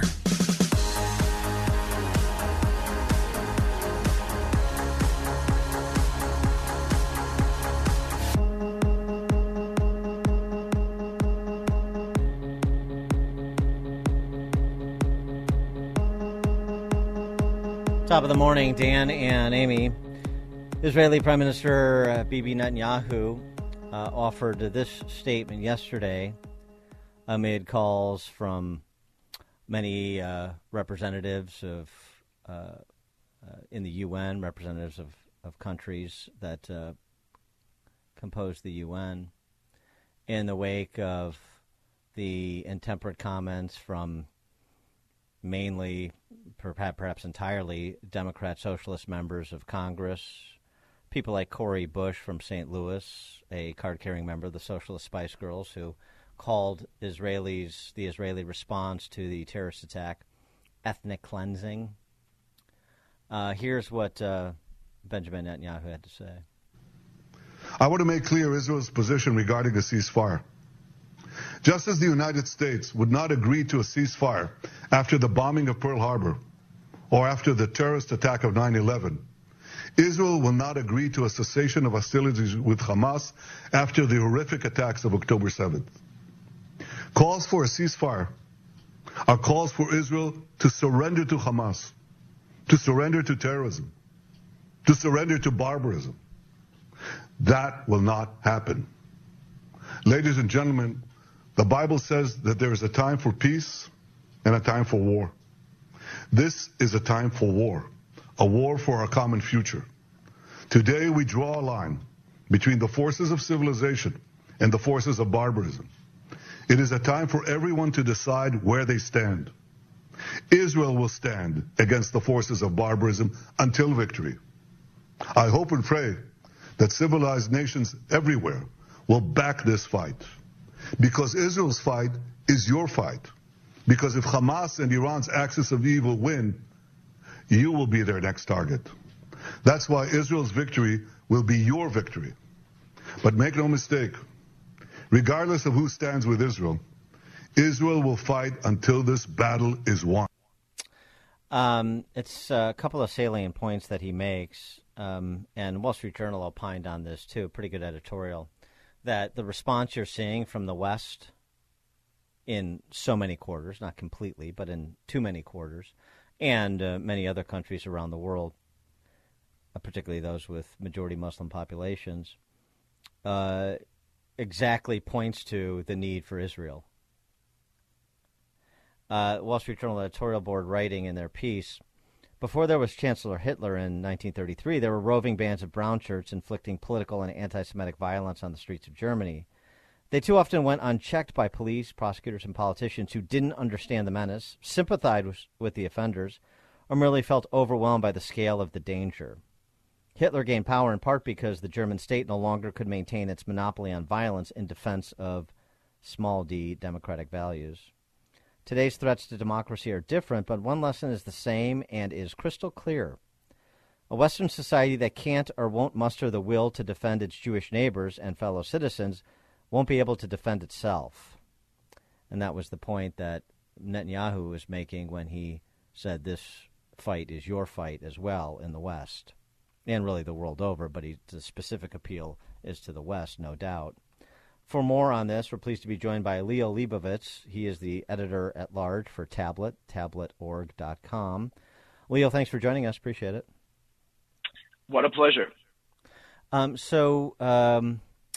The comments of Netanyahu against the backdrop of what you're seeing, what we're all seeing on college campuses from elites largely on the left, but perhaps not exclusively, although I can't think of somebody on the right who is saying the kinds of things that Cori Bush or Pramil Jayapal or AOC or Rashida Tlaib are saying. But those comments and against the backdrop of the overall response from the West. Yeah, I think Prime Minister Netanyahu has got it exactly right. You know, it's easy to look at this and mistake it for some, fight happening somewhere else in some corner of the world that has nothing to do with us, just Israel versus Hamas.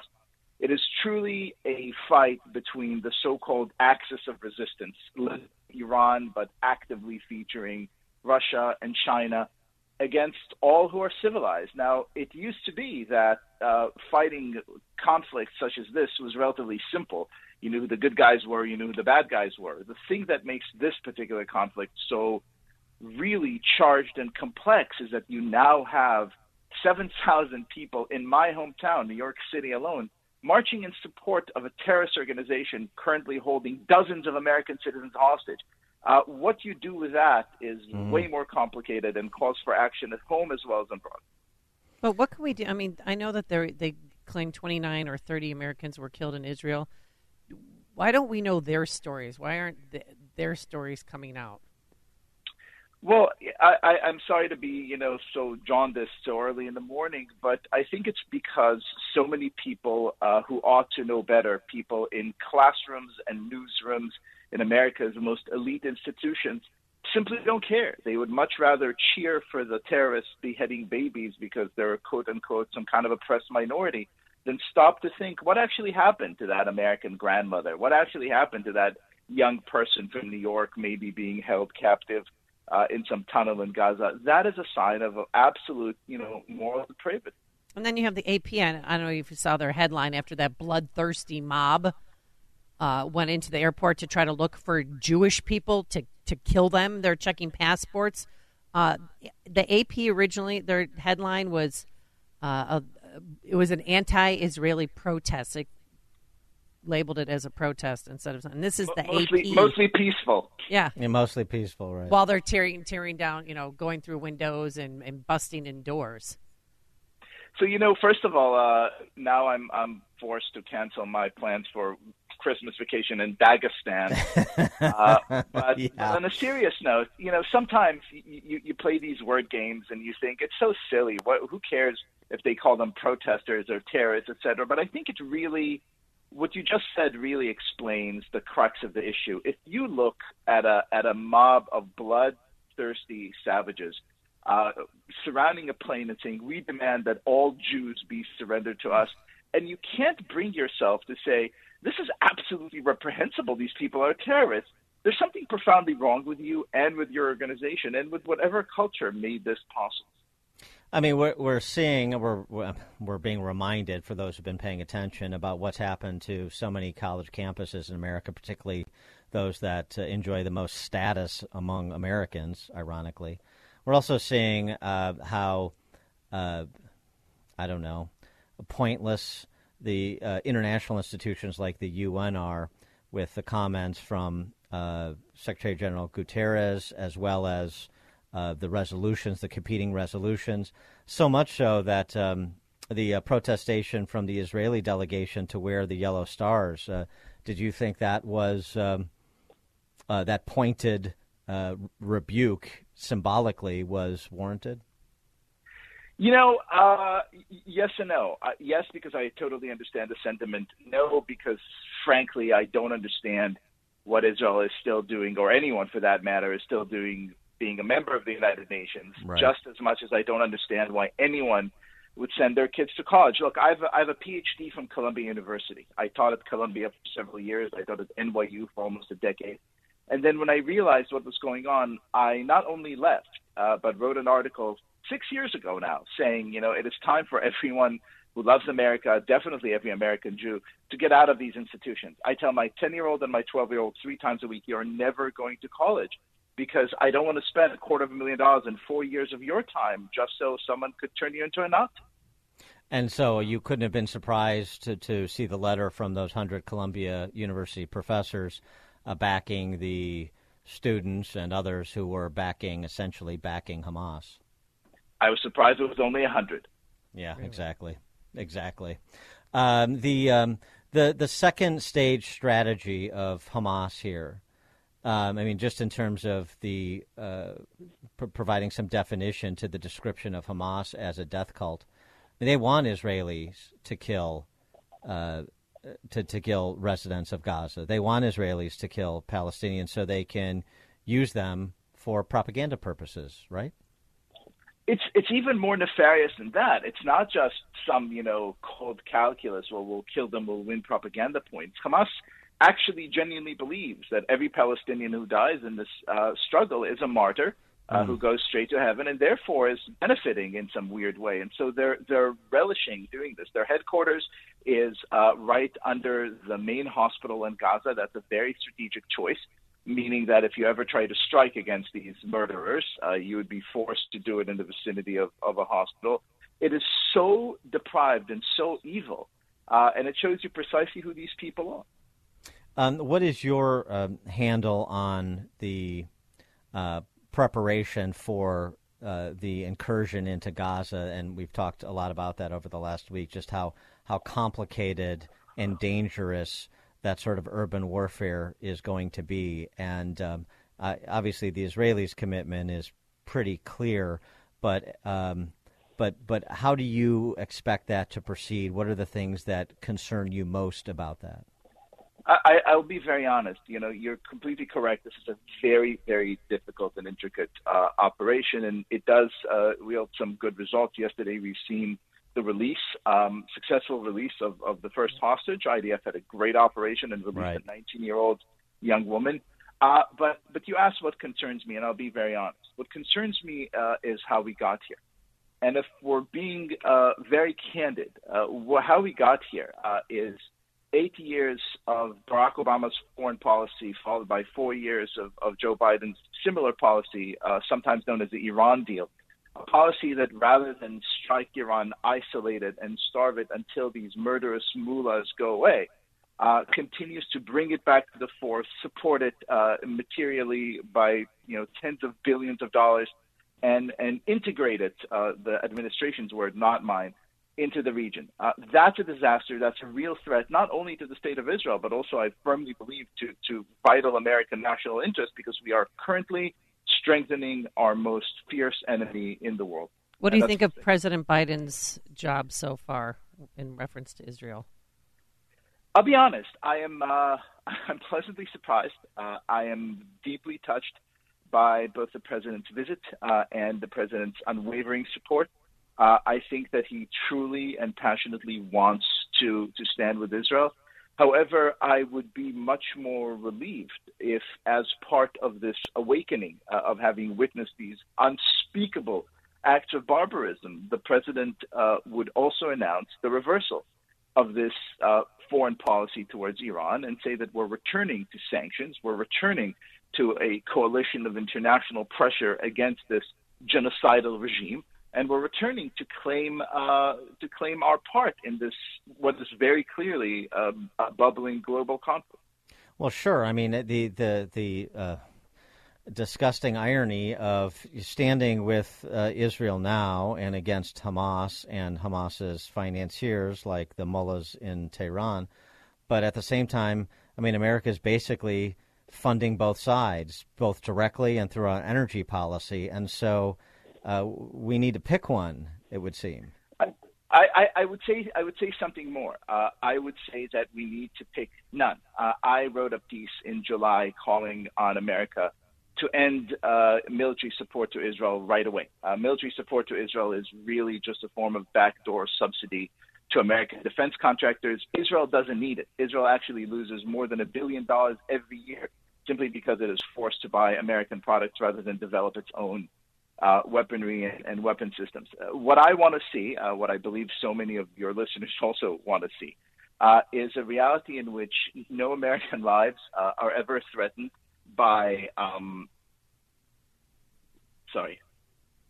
no American lives are ever threatened by these conflicts abroad. I want to see a reality in which Israel is free and unfettered to defend its own interests. I want to see a reality in which America understands who its real enemies are and stands fierce to Iran. What is really important to understand right now is that the Iran deal, this policy of integrating Iran into the region, isn't a form of so-called not playing in the region. It is actually something much more nefarious.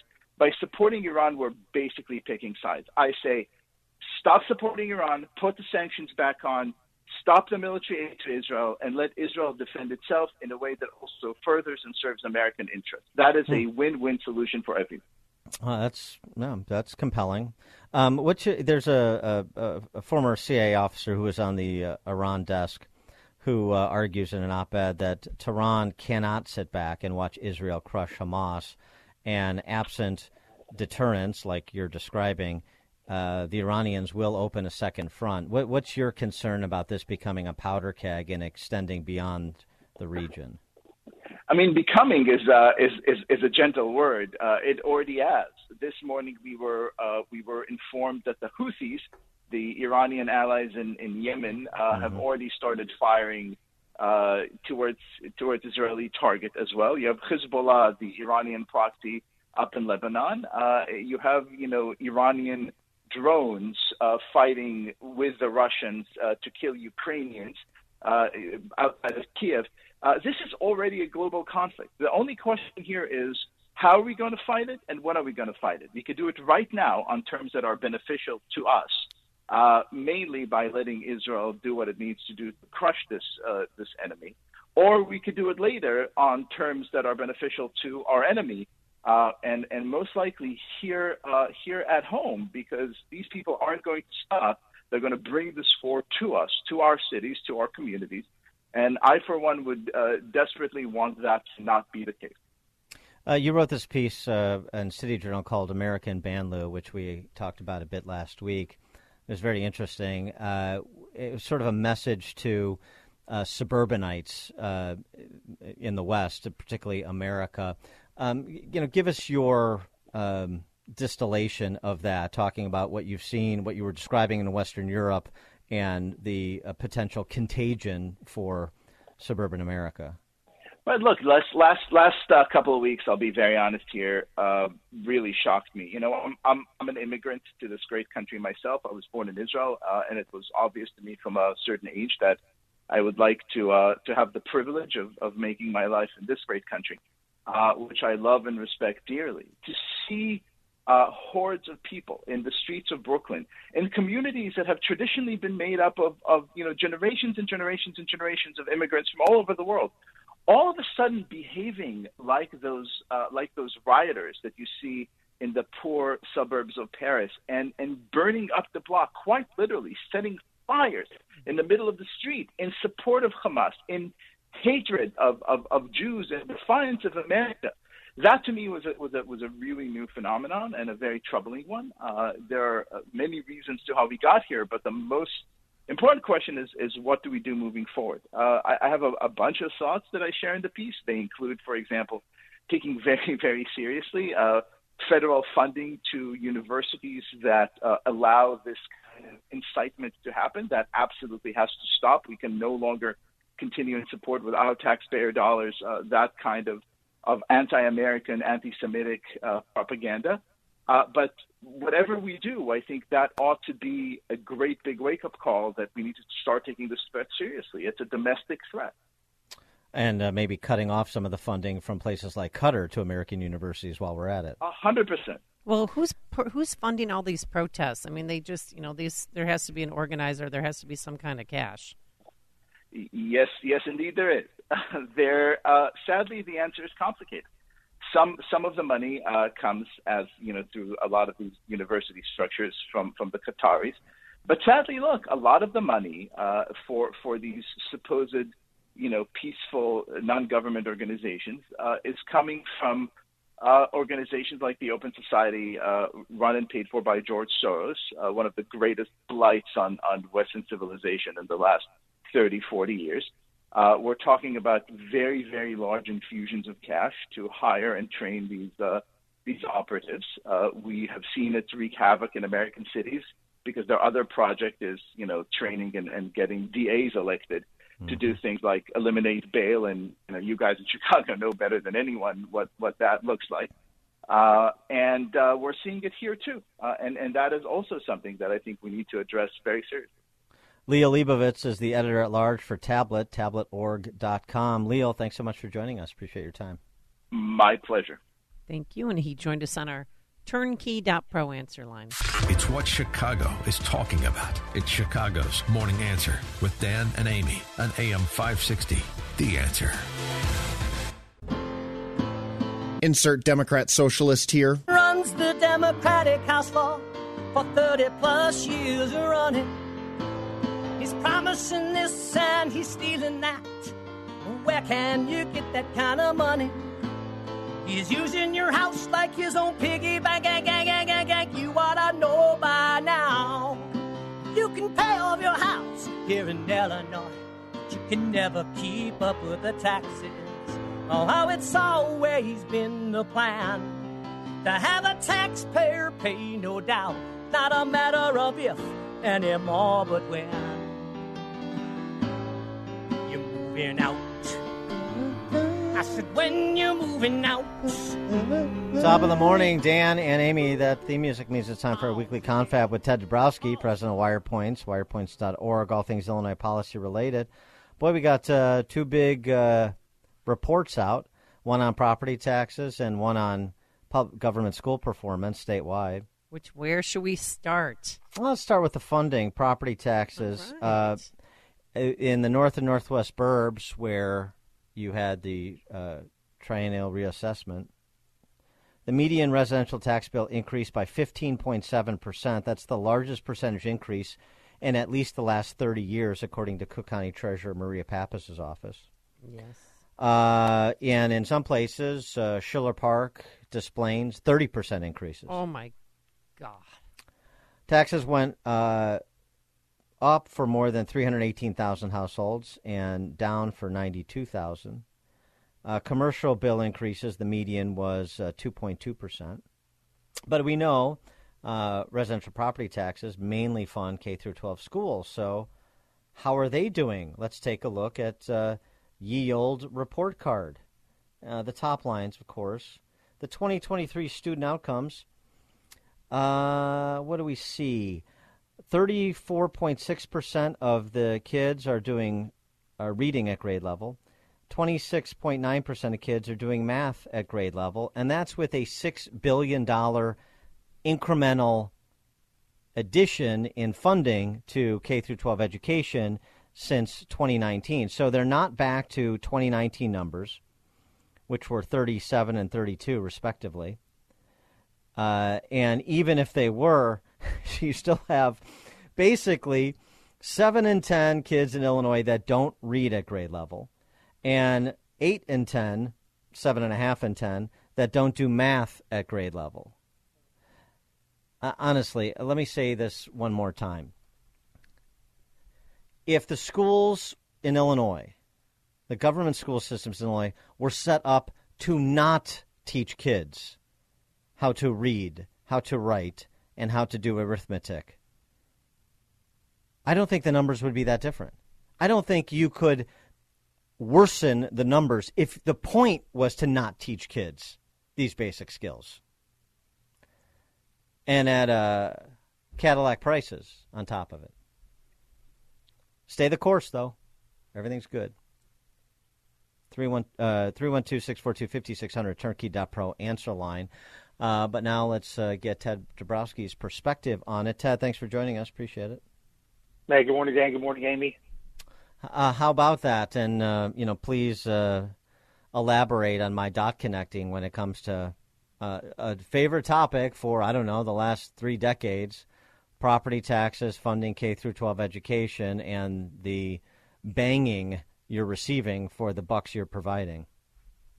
Yeah, I mean, it's a same old story, like you said, for 3 decades where we throw more and more money. You have to remember, we talked about these property taxes just now. We're the highest in the country, or maybe New Jersey's are higher, but we're top 2. So we're spending tons and tons of money. It primarily goes to schools. And so we look at the school results, and most kids can't read, and even fewer kids can do math at grade level. And it gets really sad, across the board. You mentioned the broad numbers, right? Those are the big statistics. But then when you start looking at the minority, there's a lot of minority cities. Decatur's a big minority city, Peoria, at least in the schools. And, there, forget 30% can read. In Decatur, it's 5% of blacks can read. In Peoria, it's 7% of blacks. And the Hispanic numbers are just a little better. I mean, that's almost like nobody can read, right? It's not like it's 5% of black Decatur kids, and for whites it's something like 11%. So, you're talking about a destruction of one of the workforce, a destruction of the future city, and pile up on top of that the bill keeps getting bigger and bigger. It's scary, and when you mentioned some of those increases in property taxes, Des Plaines nearly 30% up, Niles, Norwich 20% up. People aren't going to be happy. They're not happy already, but maybe somebody should call Marty Moylan. Hey, residents of Des Plaines, call your state representative, call your state senator. What's her name? Kelly? Yeah, up there in northwest suburban Cook. How they doing for you? Good? Well, Maria Pappas, who, by the way, looked like an Elvis impersonator yesterday, she said there's over 900 different governments in Cook County, and of those 900, 672 raised their taxes. So, and there's going to be no relief in sight. So wouldn't this motivate more people to move out of Illinois? Because the suburbs aren't going to save you. Yeah, well, the thing is, it's going to be harder and harder to move out because your home values are going Your home's down, being liquidated. Right? Yeah, you're screwed there. And then 2, houses are much more expensive everywhere else.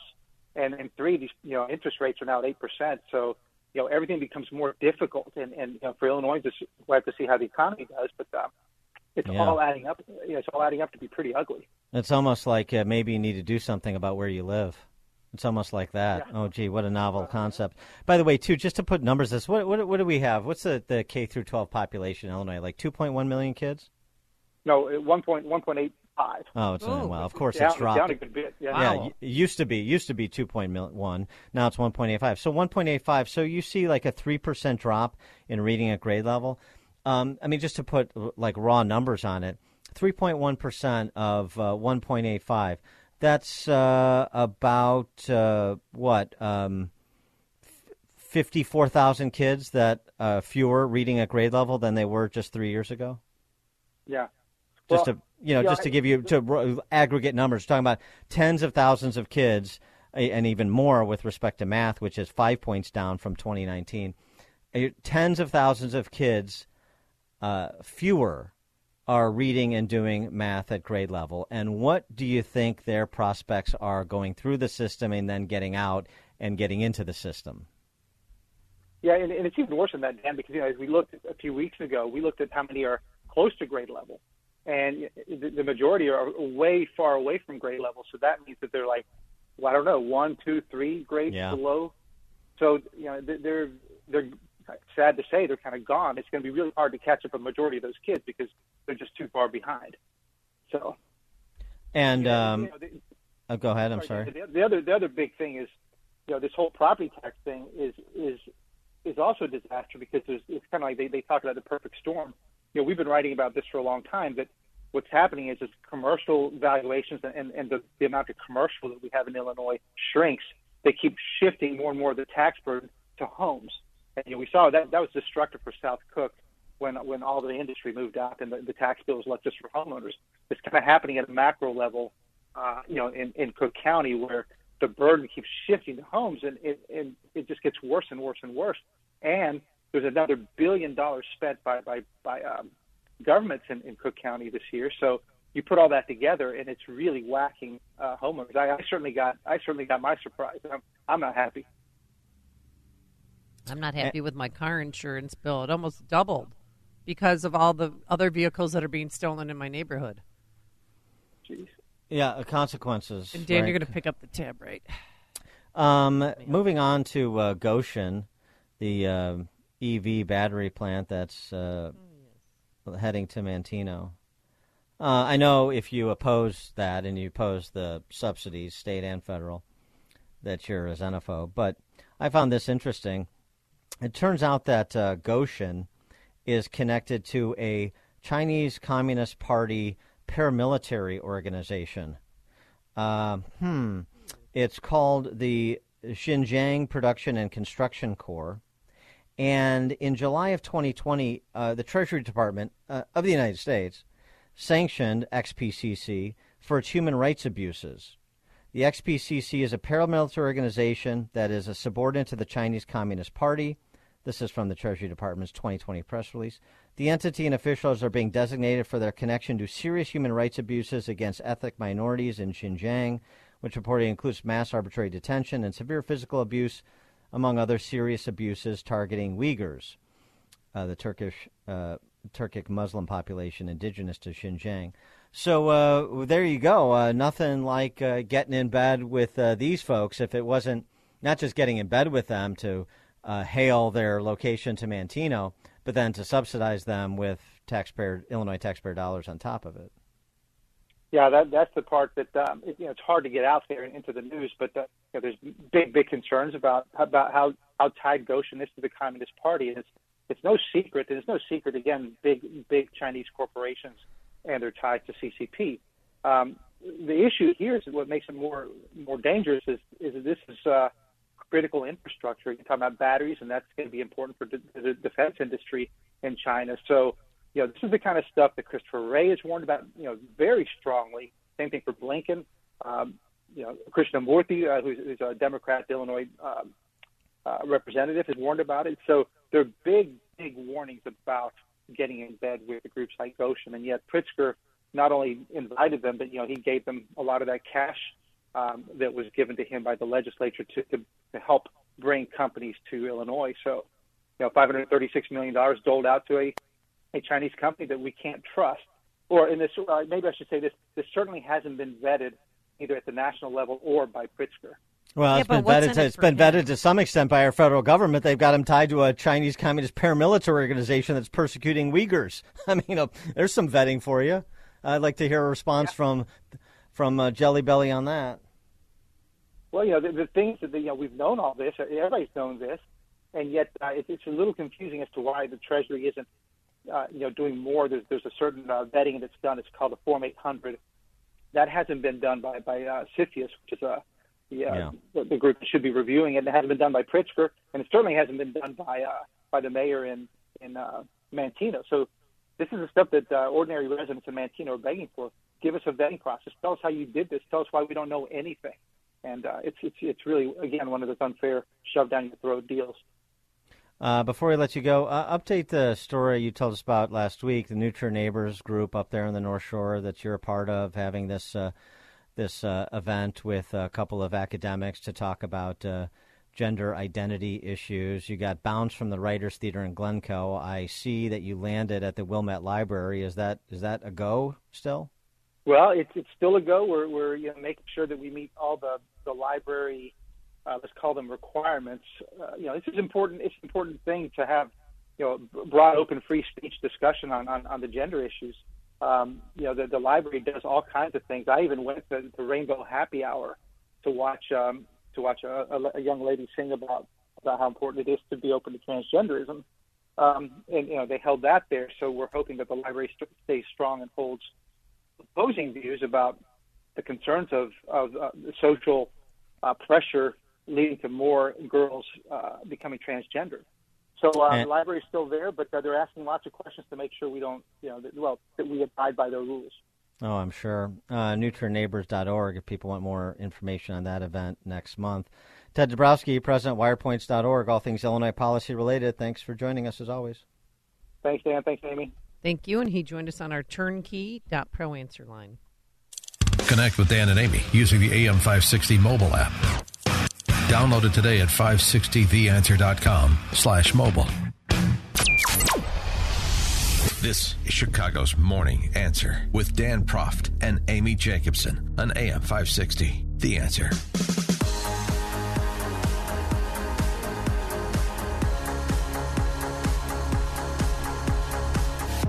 Top of the morning, Dan and Amy. Test scores and reading and math proficiencies may be down over the last 3 years, but American wealth is up across the board. Recently, the Fed and the Treasury Department released its 2022 data from the Survey of Consumer Finances, which is a survey they do every 3 years to ask households about their finances, and that helps economists calculate things like medians. Noah Smith, who's a former econ professor at Stony Brook University and a blogger, had a good write-up on this. Here's some of the top lines. America's wealth is way up since before the pandemic. The increase is very even across the board, with people at the bottom of the distribution gaining proportionally more than people at the top. Inequality is down, including racial inequality, educational inequality, urban-rural inequality, overall wealth inequality. Debt is much less of a problem. There's even some surprisingly good news about income as well as wealth. In other words, a rising tide is lifting all boats.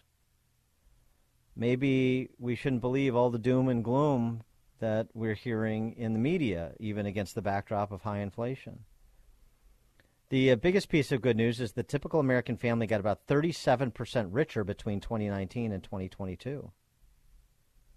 A lot of that, of course, has to do with the value of home prices, because that's where most middle-income families' wealth resides, is income prices. But it's not limited to that. Of course, a lot of this has to do, the qualifiers, a lot of this has to do with the funny money that the government printed up and distributed. But that, in part, allowed a lot of households to pay down debt, so that debt is less of a problem than it was 3 years ago. That's the argument.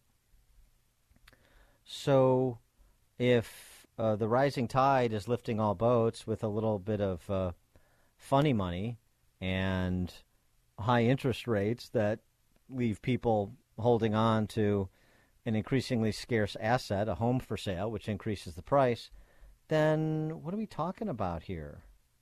It's just a sort of a stay the course position that America's in. Is it? It's very interesting data. It's a bit counterintuitive against some of the data that we're hearing, not just on inflation, but in terms of credit card debt increasing and so forth. But that's the data the government is peddling. Let's get some response to that from Oren Cass, who is the executive director of American Compass. Oren, thanks for joining us. Appreciate it. Yeah, thanks for having me. Does that data surprise you?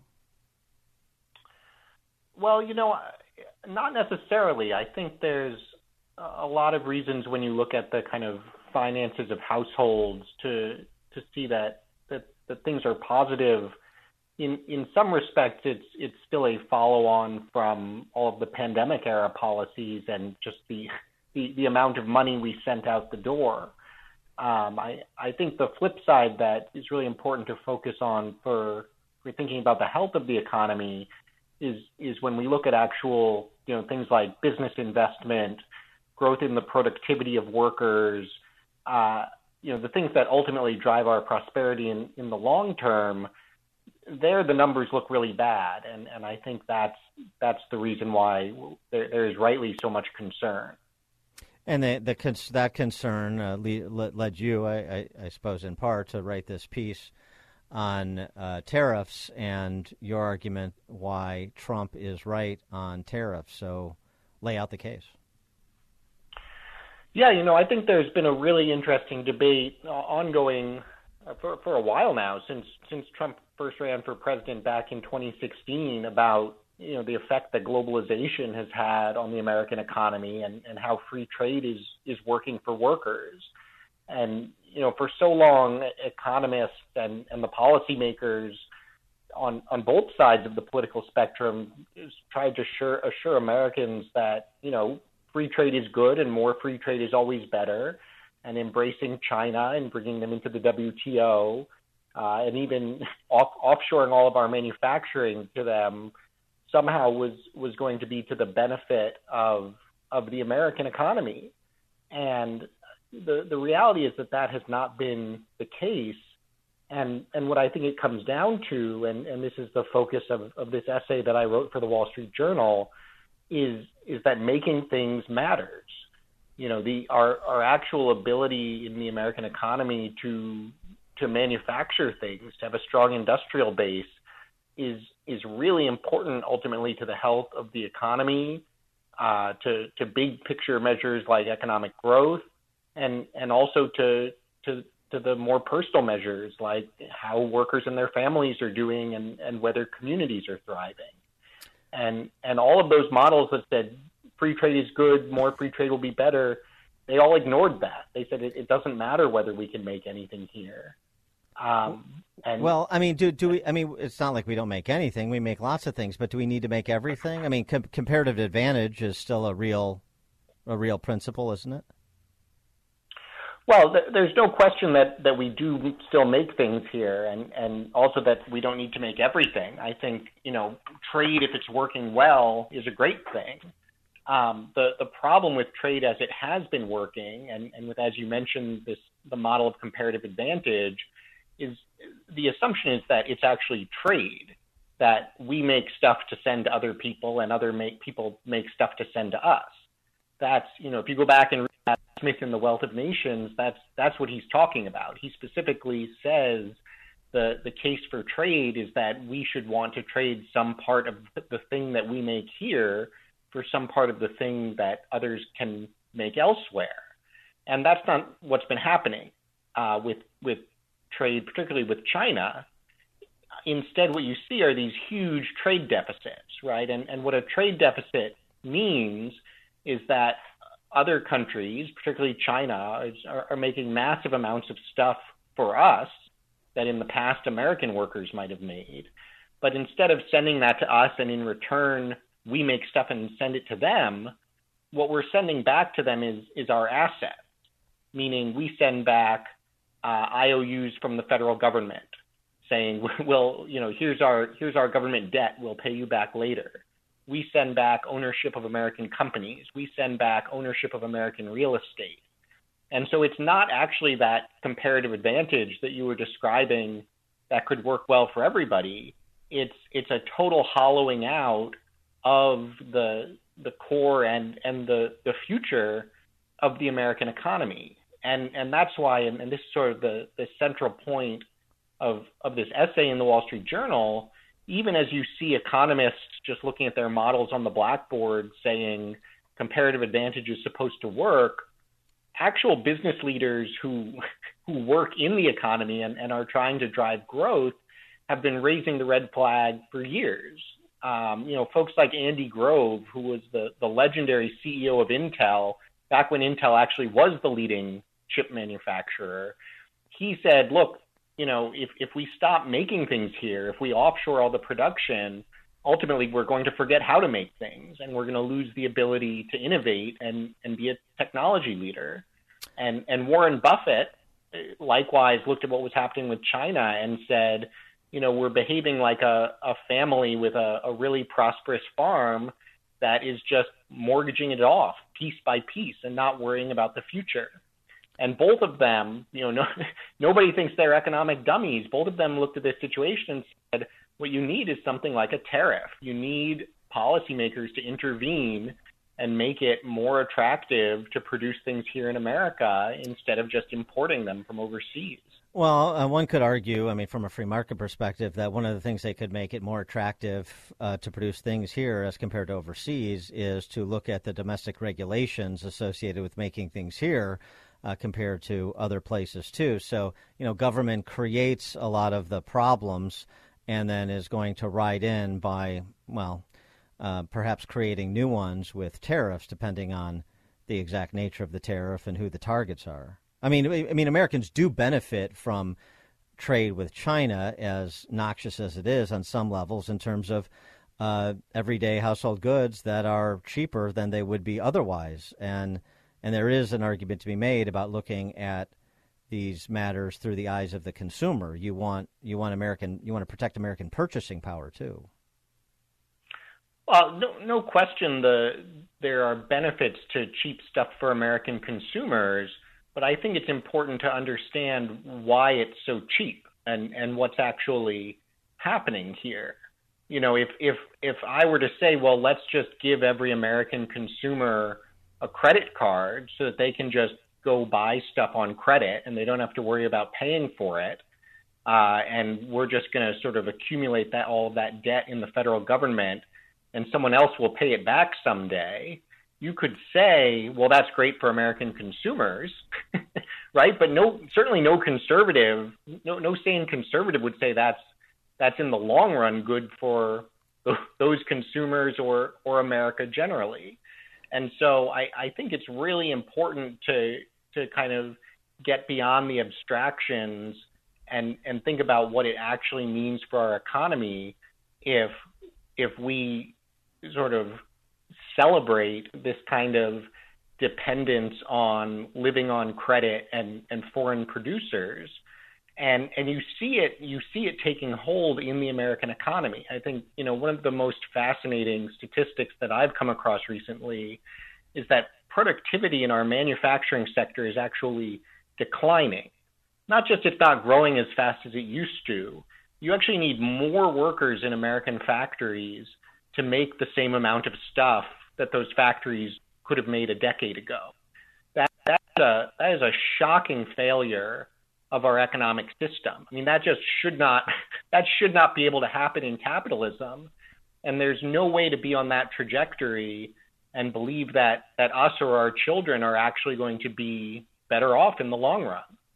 I mean, when I think of the tariffs, I mean, I'm a free market guy, as you're probably picking up, but I do hold out some concerns that you raise and others have about national security sensitive products and industry, and the idea that we're dependent on the Chinese communists for the production of so many pharmaceutical drugs or for rare earth minerals or all the things that go into chip production, for example, in a world dominated by microchips to fuel a 21st century economy. I do get that, but it seems to me that the national security grounds are more compelling than worrying about trade deficits. I mean, we have trade surpluses with countries that are not very receptive to American goods, and we have trade deficits with countries that are receptive. So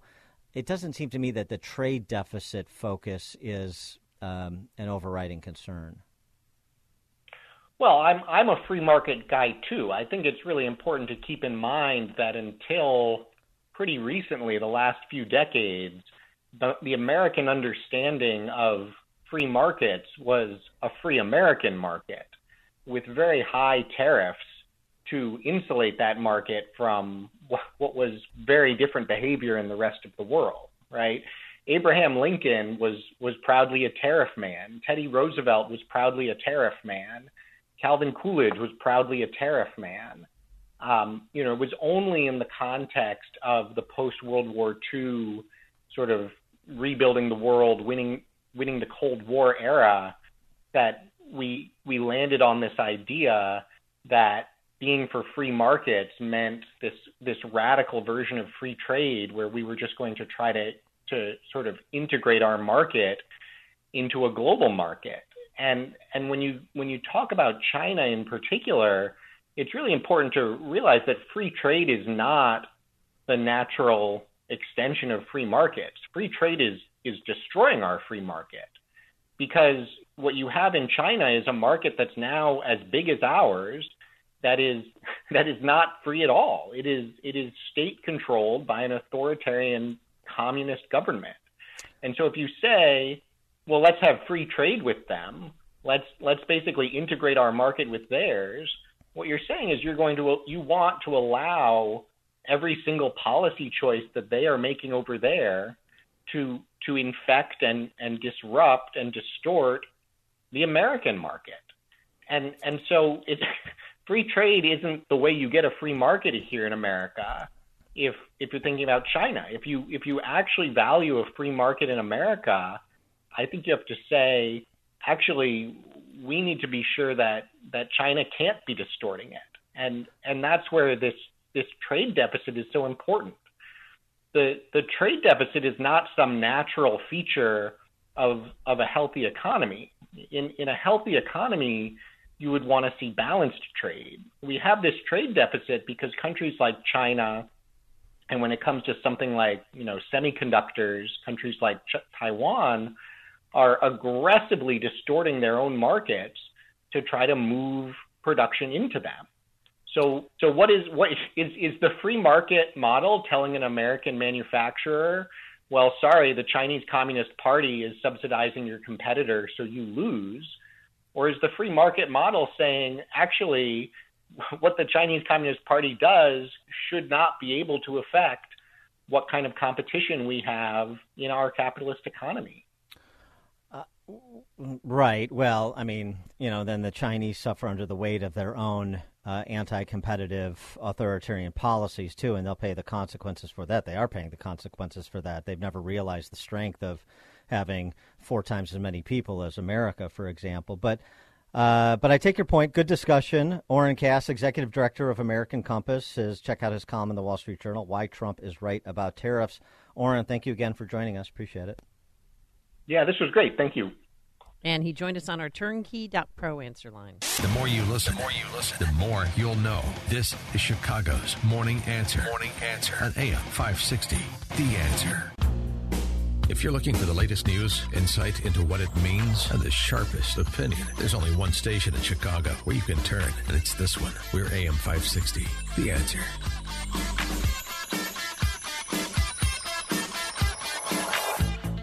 Top of the morning, Dan and Amy. I saw our next guest on Fox Business, and just thought he was really sharp and insightful on what's happening in Gaza and what can be done, first and foremost, to get American hostages returned to their families. His name is Alex Plitzas. He's an Army veteran. He's a board member of the Special Operations Association of America and a non-resident senior fellow with the Middle East Program's N7 Initiative. And he joins us now. Alex, thanks for joining us. Appreciate it. Hi, thanks so much for having me. So when I saw you with Varney, you were talking a little bit about what you and your organization, which I understand is comprised of Special Forces veterans, are doing to try to help extract American hostages from Gaza. Can you explain that to our audience? Sure. So it's not necessarily the hostages. It's more there are 500 to 600 American citizens who are trapped inside Gaza. That's in addition to the 10 or so folks who remain held hostage by Hamas inside Gaza. So our group, again, Special Operations Association of America, has been working with friends and colleagues over at Save Our Allies. We all came together for the Afghan evacuation. About 5 or 6 folks I worked with, we actually helped to run flights to support the State Department in the fall of 21 while they were waiting for the Qatari government to get up and running. And then we did evac rescue operations for citizens trapped in Ukraine. So we kind of fell into the space in 21 and have been working ever since. So through techniques developed, through some technology, some tradecraft, helping to navigate people remotely to safe locations while we can get to a point where we can actually pull them out. It's very difficult in Gaza because everything's kind of walled off at the moment, quite literally. So in the meantime, it's keeping everybody safe, moving them to safe locations, and coordinating with both the U.S., Israeli, and Egyptian governments, for their locations to make sure that they're safe, they're not going to be accidentally bombed, that type of thing. So we know the line. Are there some Americans that are already at the border there near Egypt that are waiting to get out? Because NBC keeps showing Americans with passports saying we just let us out of here, please. I mean, there's Americans kind of all over Gaza. We're specifically the ones that we're working with. We're not really going to talk about now just for their safety because there are still a target. But there's a good amount of Americans who are definitely ready to get out as soon as the gates are open. Of the overall universe, how many Americans are have not gotten to a place you would describe as a safe place for now until you can extract them? Just to give us a sort of sense of order of magnitude. I mean, it depends. I can't prove a negative in terms of the folks we're not talking to, but I mean, the ones that we are, if you take that as an overall percentage, representation of the population at large that we know is in Gaza, it's several hundred that are trapped in areas where they're not particularly safe at the moment. I want to talk a little bit about how you describe the urban warfare that is coming. I've been using the metaphor you used of an anthill, but develop that for us. What do Israeli forces face when they enter Gaza and try to begin dismantling the Hamas terrorist infrastructure? It's a great question. So people will kind of toss around different terms of what the Israelis are planning to do. I think they formulated it quite well in terms of what they're setting out to achieve to make sure it's realistic, right? The end state's a different story, but you can't defeat an ideology with bombs and bullets. So Prime Minister Netanyahu said that what they're setting out to do is to, quote, demilitarize Hamas. So, again, you can't defeat ideology with bombs and bullets, but what you can do is you have to then go in, conduct a giant cordon and search, where you're going to have to go through the area methodically, section by section, building by building, and try to take away strategic weapons and infrastructure that would allow them to conduct an attack like that again. And that's going to take time. The tunnels, as you just mentioned, in terms of developing that a little further, there's between 50 and 100, not tunnels themselves, tunnel complexes, right? It is massive, 500-kilometer of tunnel under the ground where they've been storing weapons, food, water, everything else that they need to fight for years. So they can go on for months kind of as they are living in the subterranean, world that they've created, where allegedly, the command centers under Al-Shifa Hospital in central Gaza, they use civilian infrastructure to hide. And so the problem is you got to go in there and you got to go get it. So what they've been doing the last few weeks is what we call kinetic shaping operations. That's where they're going to launch airstrikes to try to take out as much infrastructure as they can from the air, trying to minimize civilian casualties to the extent possible, and then also try to take out the rockets that are still flying into Israel some 20-something days later because they pose a threat to the civilian populace. Once they feel that they've done that to the extent possible, there'll be a full push on the ground into Gaza, absent any other political considerations. And then what's to come of the hostages? I mean, I know Hamas had offered, hey, release our Palestinians and we'll release your hostages, but that's not going to happen. No, I mean, well, first of all, I mean, I had oversight for hostage rescue operations and policy when I was at the Pentagon, so I've overseen a lot of cases over the years. This is by far the most complicated I've ever seen in my professional career. 200 people, 230 at this point, it sounds like, scattered all over the place in tunnel systems under the ground, potentially more than one group holding them, no confirmed intelligence as to where they all are, making simultaneous clandestine rescues virtually impossible, even if you could get access in the area. And the threat from small arms fire to helicopters, that kind of stuff, RPGs, picture like a Black Hawk Down scenario is a realistic threat, right? So that's not really something that's likely to see. You're basically looking either in negotiations or when the ground force comes in. And so, I mean, Hamas knew what they were doing. That's the one thing the hostage population should inform everybody who's listening, right? It wasn't like they took hostages from one small village somewhere in southern Israel where at the end of their rampage, the cell leader who was in charge of that particular group said, hey, let's grab some hostages, go back to Israel. They took them from all over southern Israel, which means there was a directive that was given ahead of time to take hostages. What does that tell us? It tells us Hamas knew how big and how dangerous this attack was going to be because they knew they were going to incur a massive Israeli response, and they knew that they're at a military disadvantage because they don't have armor, artillery, and air power. So they had to take something to try to mitigate the advantage the Israelis had. In this case, was hostages. So it becomes a question if they're being used as human shields or actual bargaining chips. If they're bargaining chips, they should be safe somewhere, quiet, kept away from the fighting.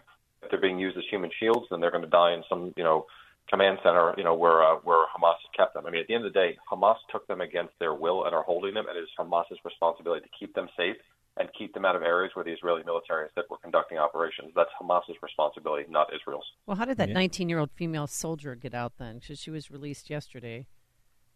Yeah, so she was being held as a one-off in one location because, again, we don't know where they all are. They, groups of 2s and 3s here or there, or they all off individually. That happened to be one particular area where they had intelligence where she was, and they're able to grab her, which is great. If they can continue to do so, that would be obviously be incredible to free everyone. But like I said, this is not one of those situations where you've got a handful of hostages. We're talking, well over 200. So I think there's a chance we could see more of that. Special operations forces operating alongside conventional as they push into Gaza. But it's unlikely we're to see some sort of dramatic rescue that's going to somehow get all 200 plus out. It's going to be a combination of negotiations and then targets of opportunity where they pop up to help rescue folks like yesterday, as you just described. And so the unknown of whether they're using them as bargaining chips or human shields, the only way we'll learn the answer to that question is if Hamas either initiates some negotiation or responds to the initiation of negotiation for their release. Yes, so there have been ongoing negotiations, and there still are in Doha and Qatar. So Qatar has been used as a state to help negotiations with the difficult actors. The Taliban had their office there for a long time. The U.S. still engages through the Taliban through the office in Doha. Hamas is kind of their leadership is hosted there, and so the Qataris have been hosting peace talks or negotiations. They're not really peace talks, I guess. Some combination thereof. And there was just reports that the head of Israeli intelligence, the Mossad, flew to Doha this past weekend. And so there's definitely ongoing negotiations. Prime Minister Netanyahu said as much. I think, they're digging in their heels for demands. I believe Hamas wanted, massive amounts of fuel brought in, and Israel said no. And so, a deal for some of the foreigners broke down. But there's also problems domestically in Israel from a political consideration, because if they're negotiating and all they're going to get out is the foreigners and the Israelis are stuck and they're all going to die, that doesn't really work either. So it's a very difficult situation given the number of actors involved. Right, and so if they released all the hostages or a significant number of the Israeli hostages, then it makes them more susceptible to that ground invasion and makes it more likely that IDF would get down into those tunnels and fight it out, right, without concern for, I don't want to say it this way, but I don't know how else to say it, without concern for the hostages.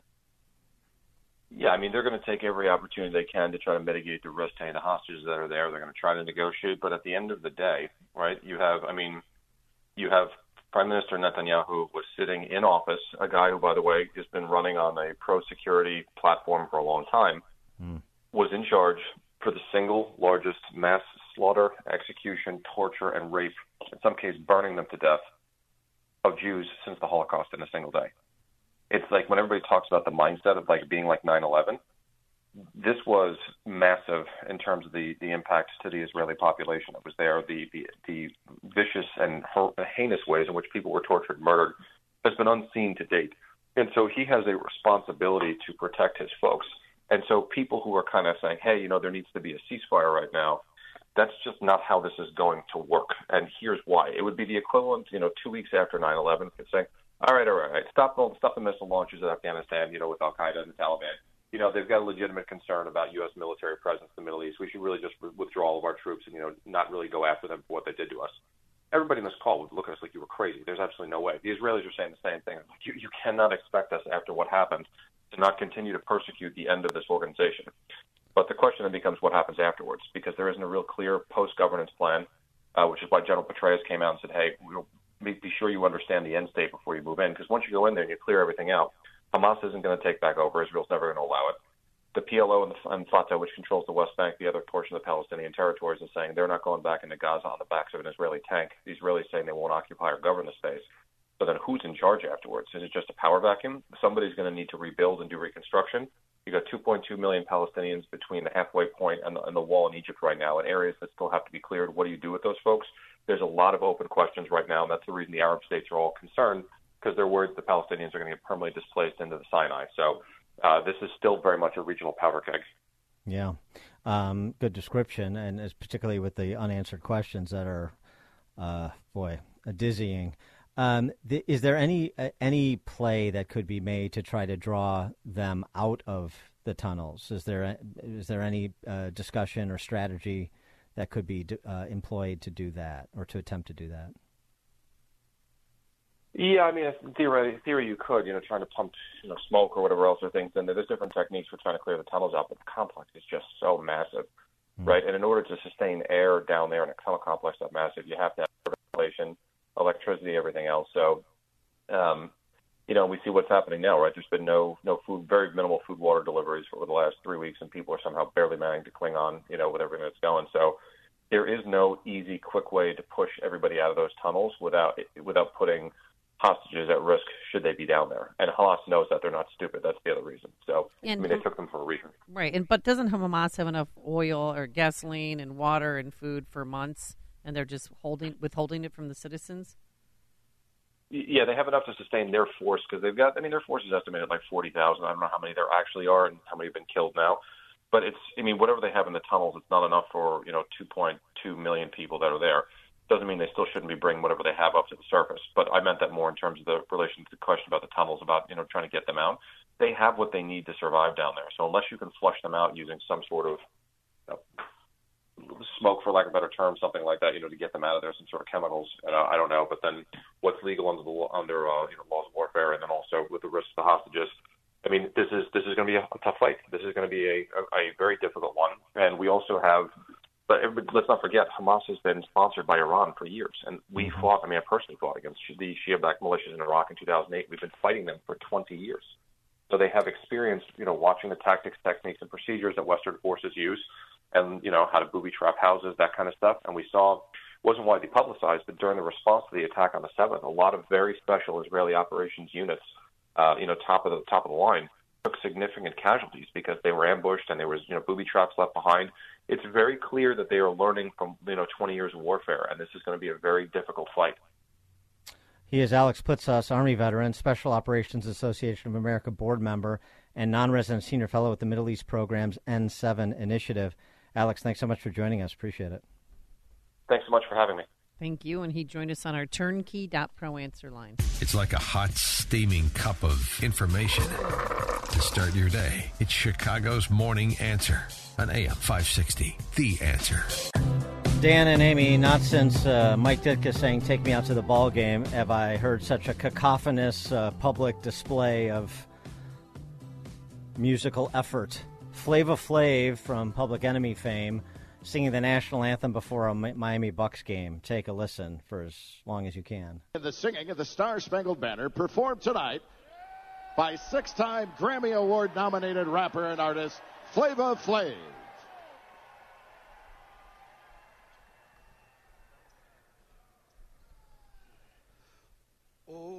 Oh, say, can you see by the dawn's early light what so proudly we hailed at the twilight's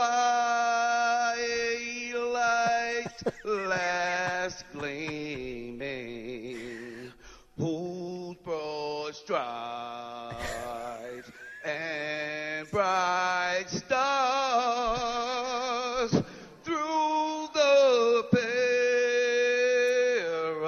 perilous fight for the brand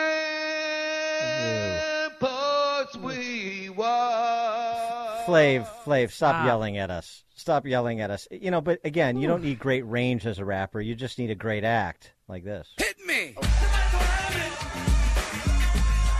This is Flav's wheelhouse here. This is where he needs to stay.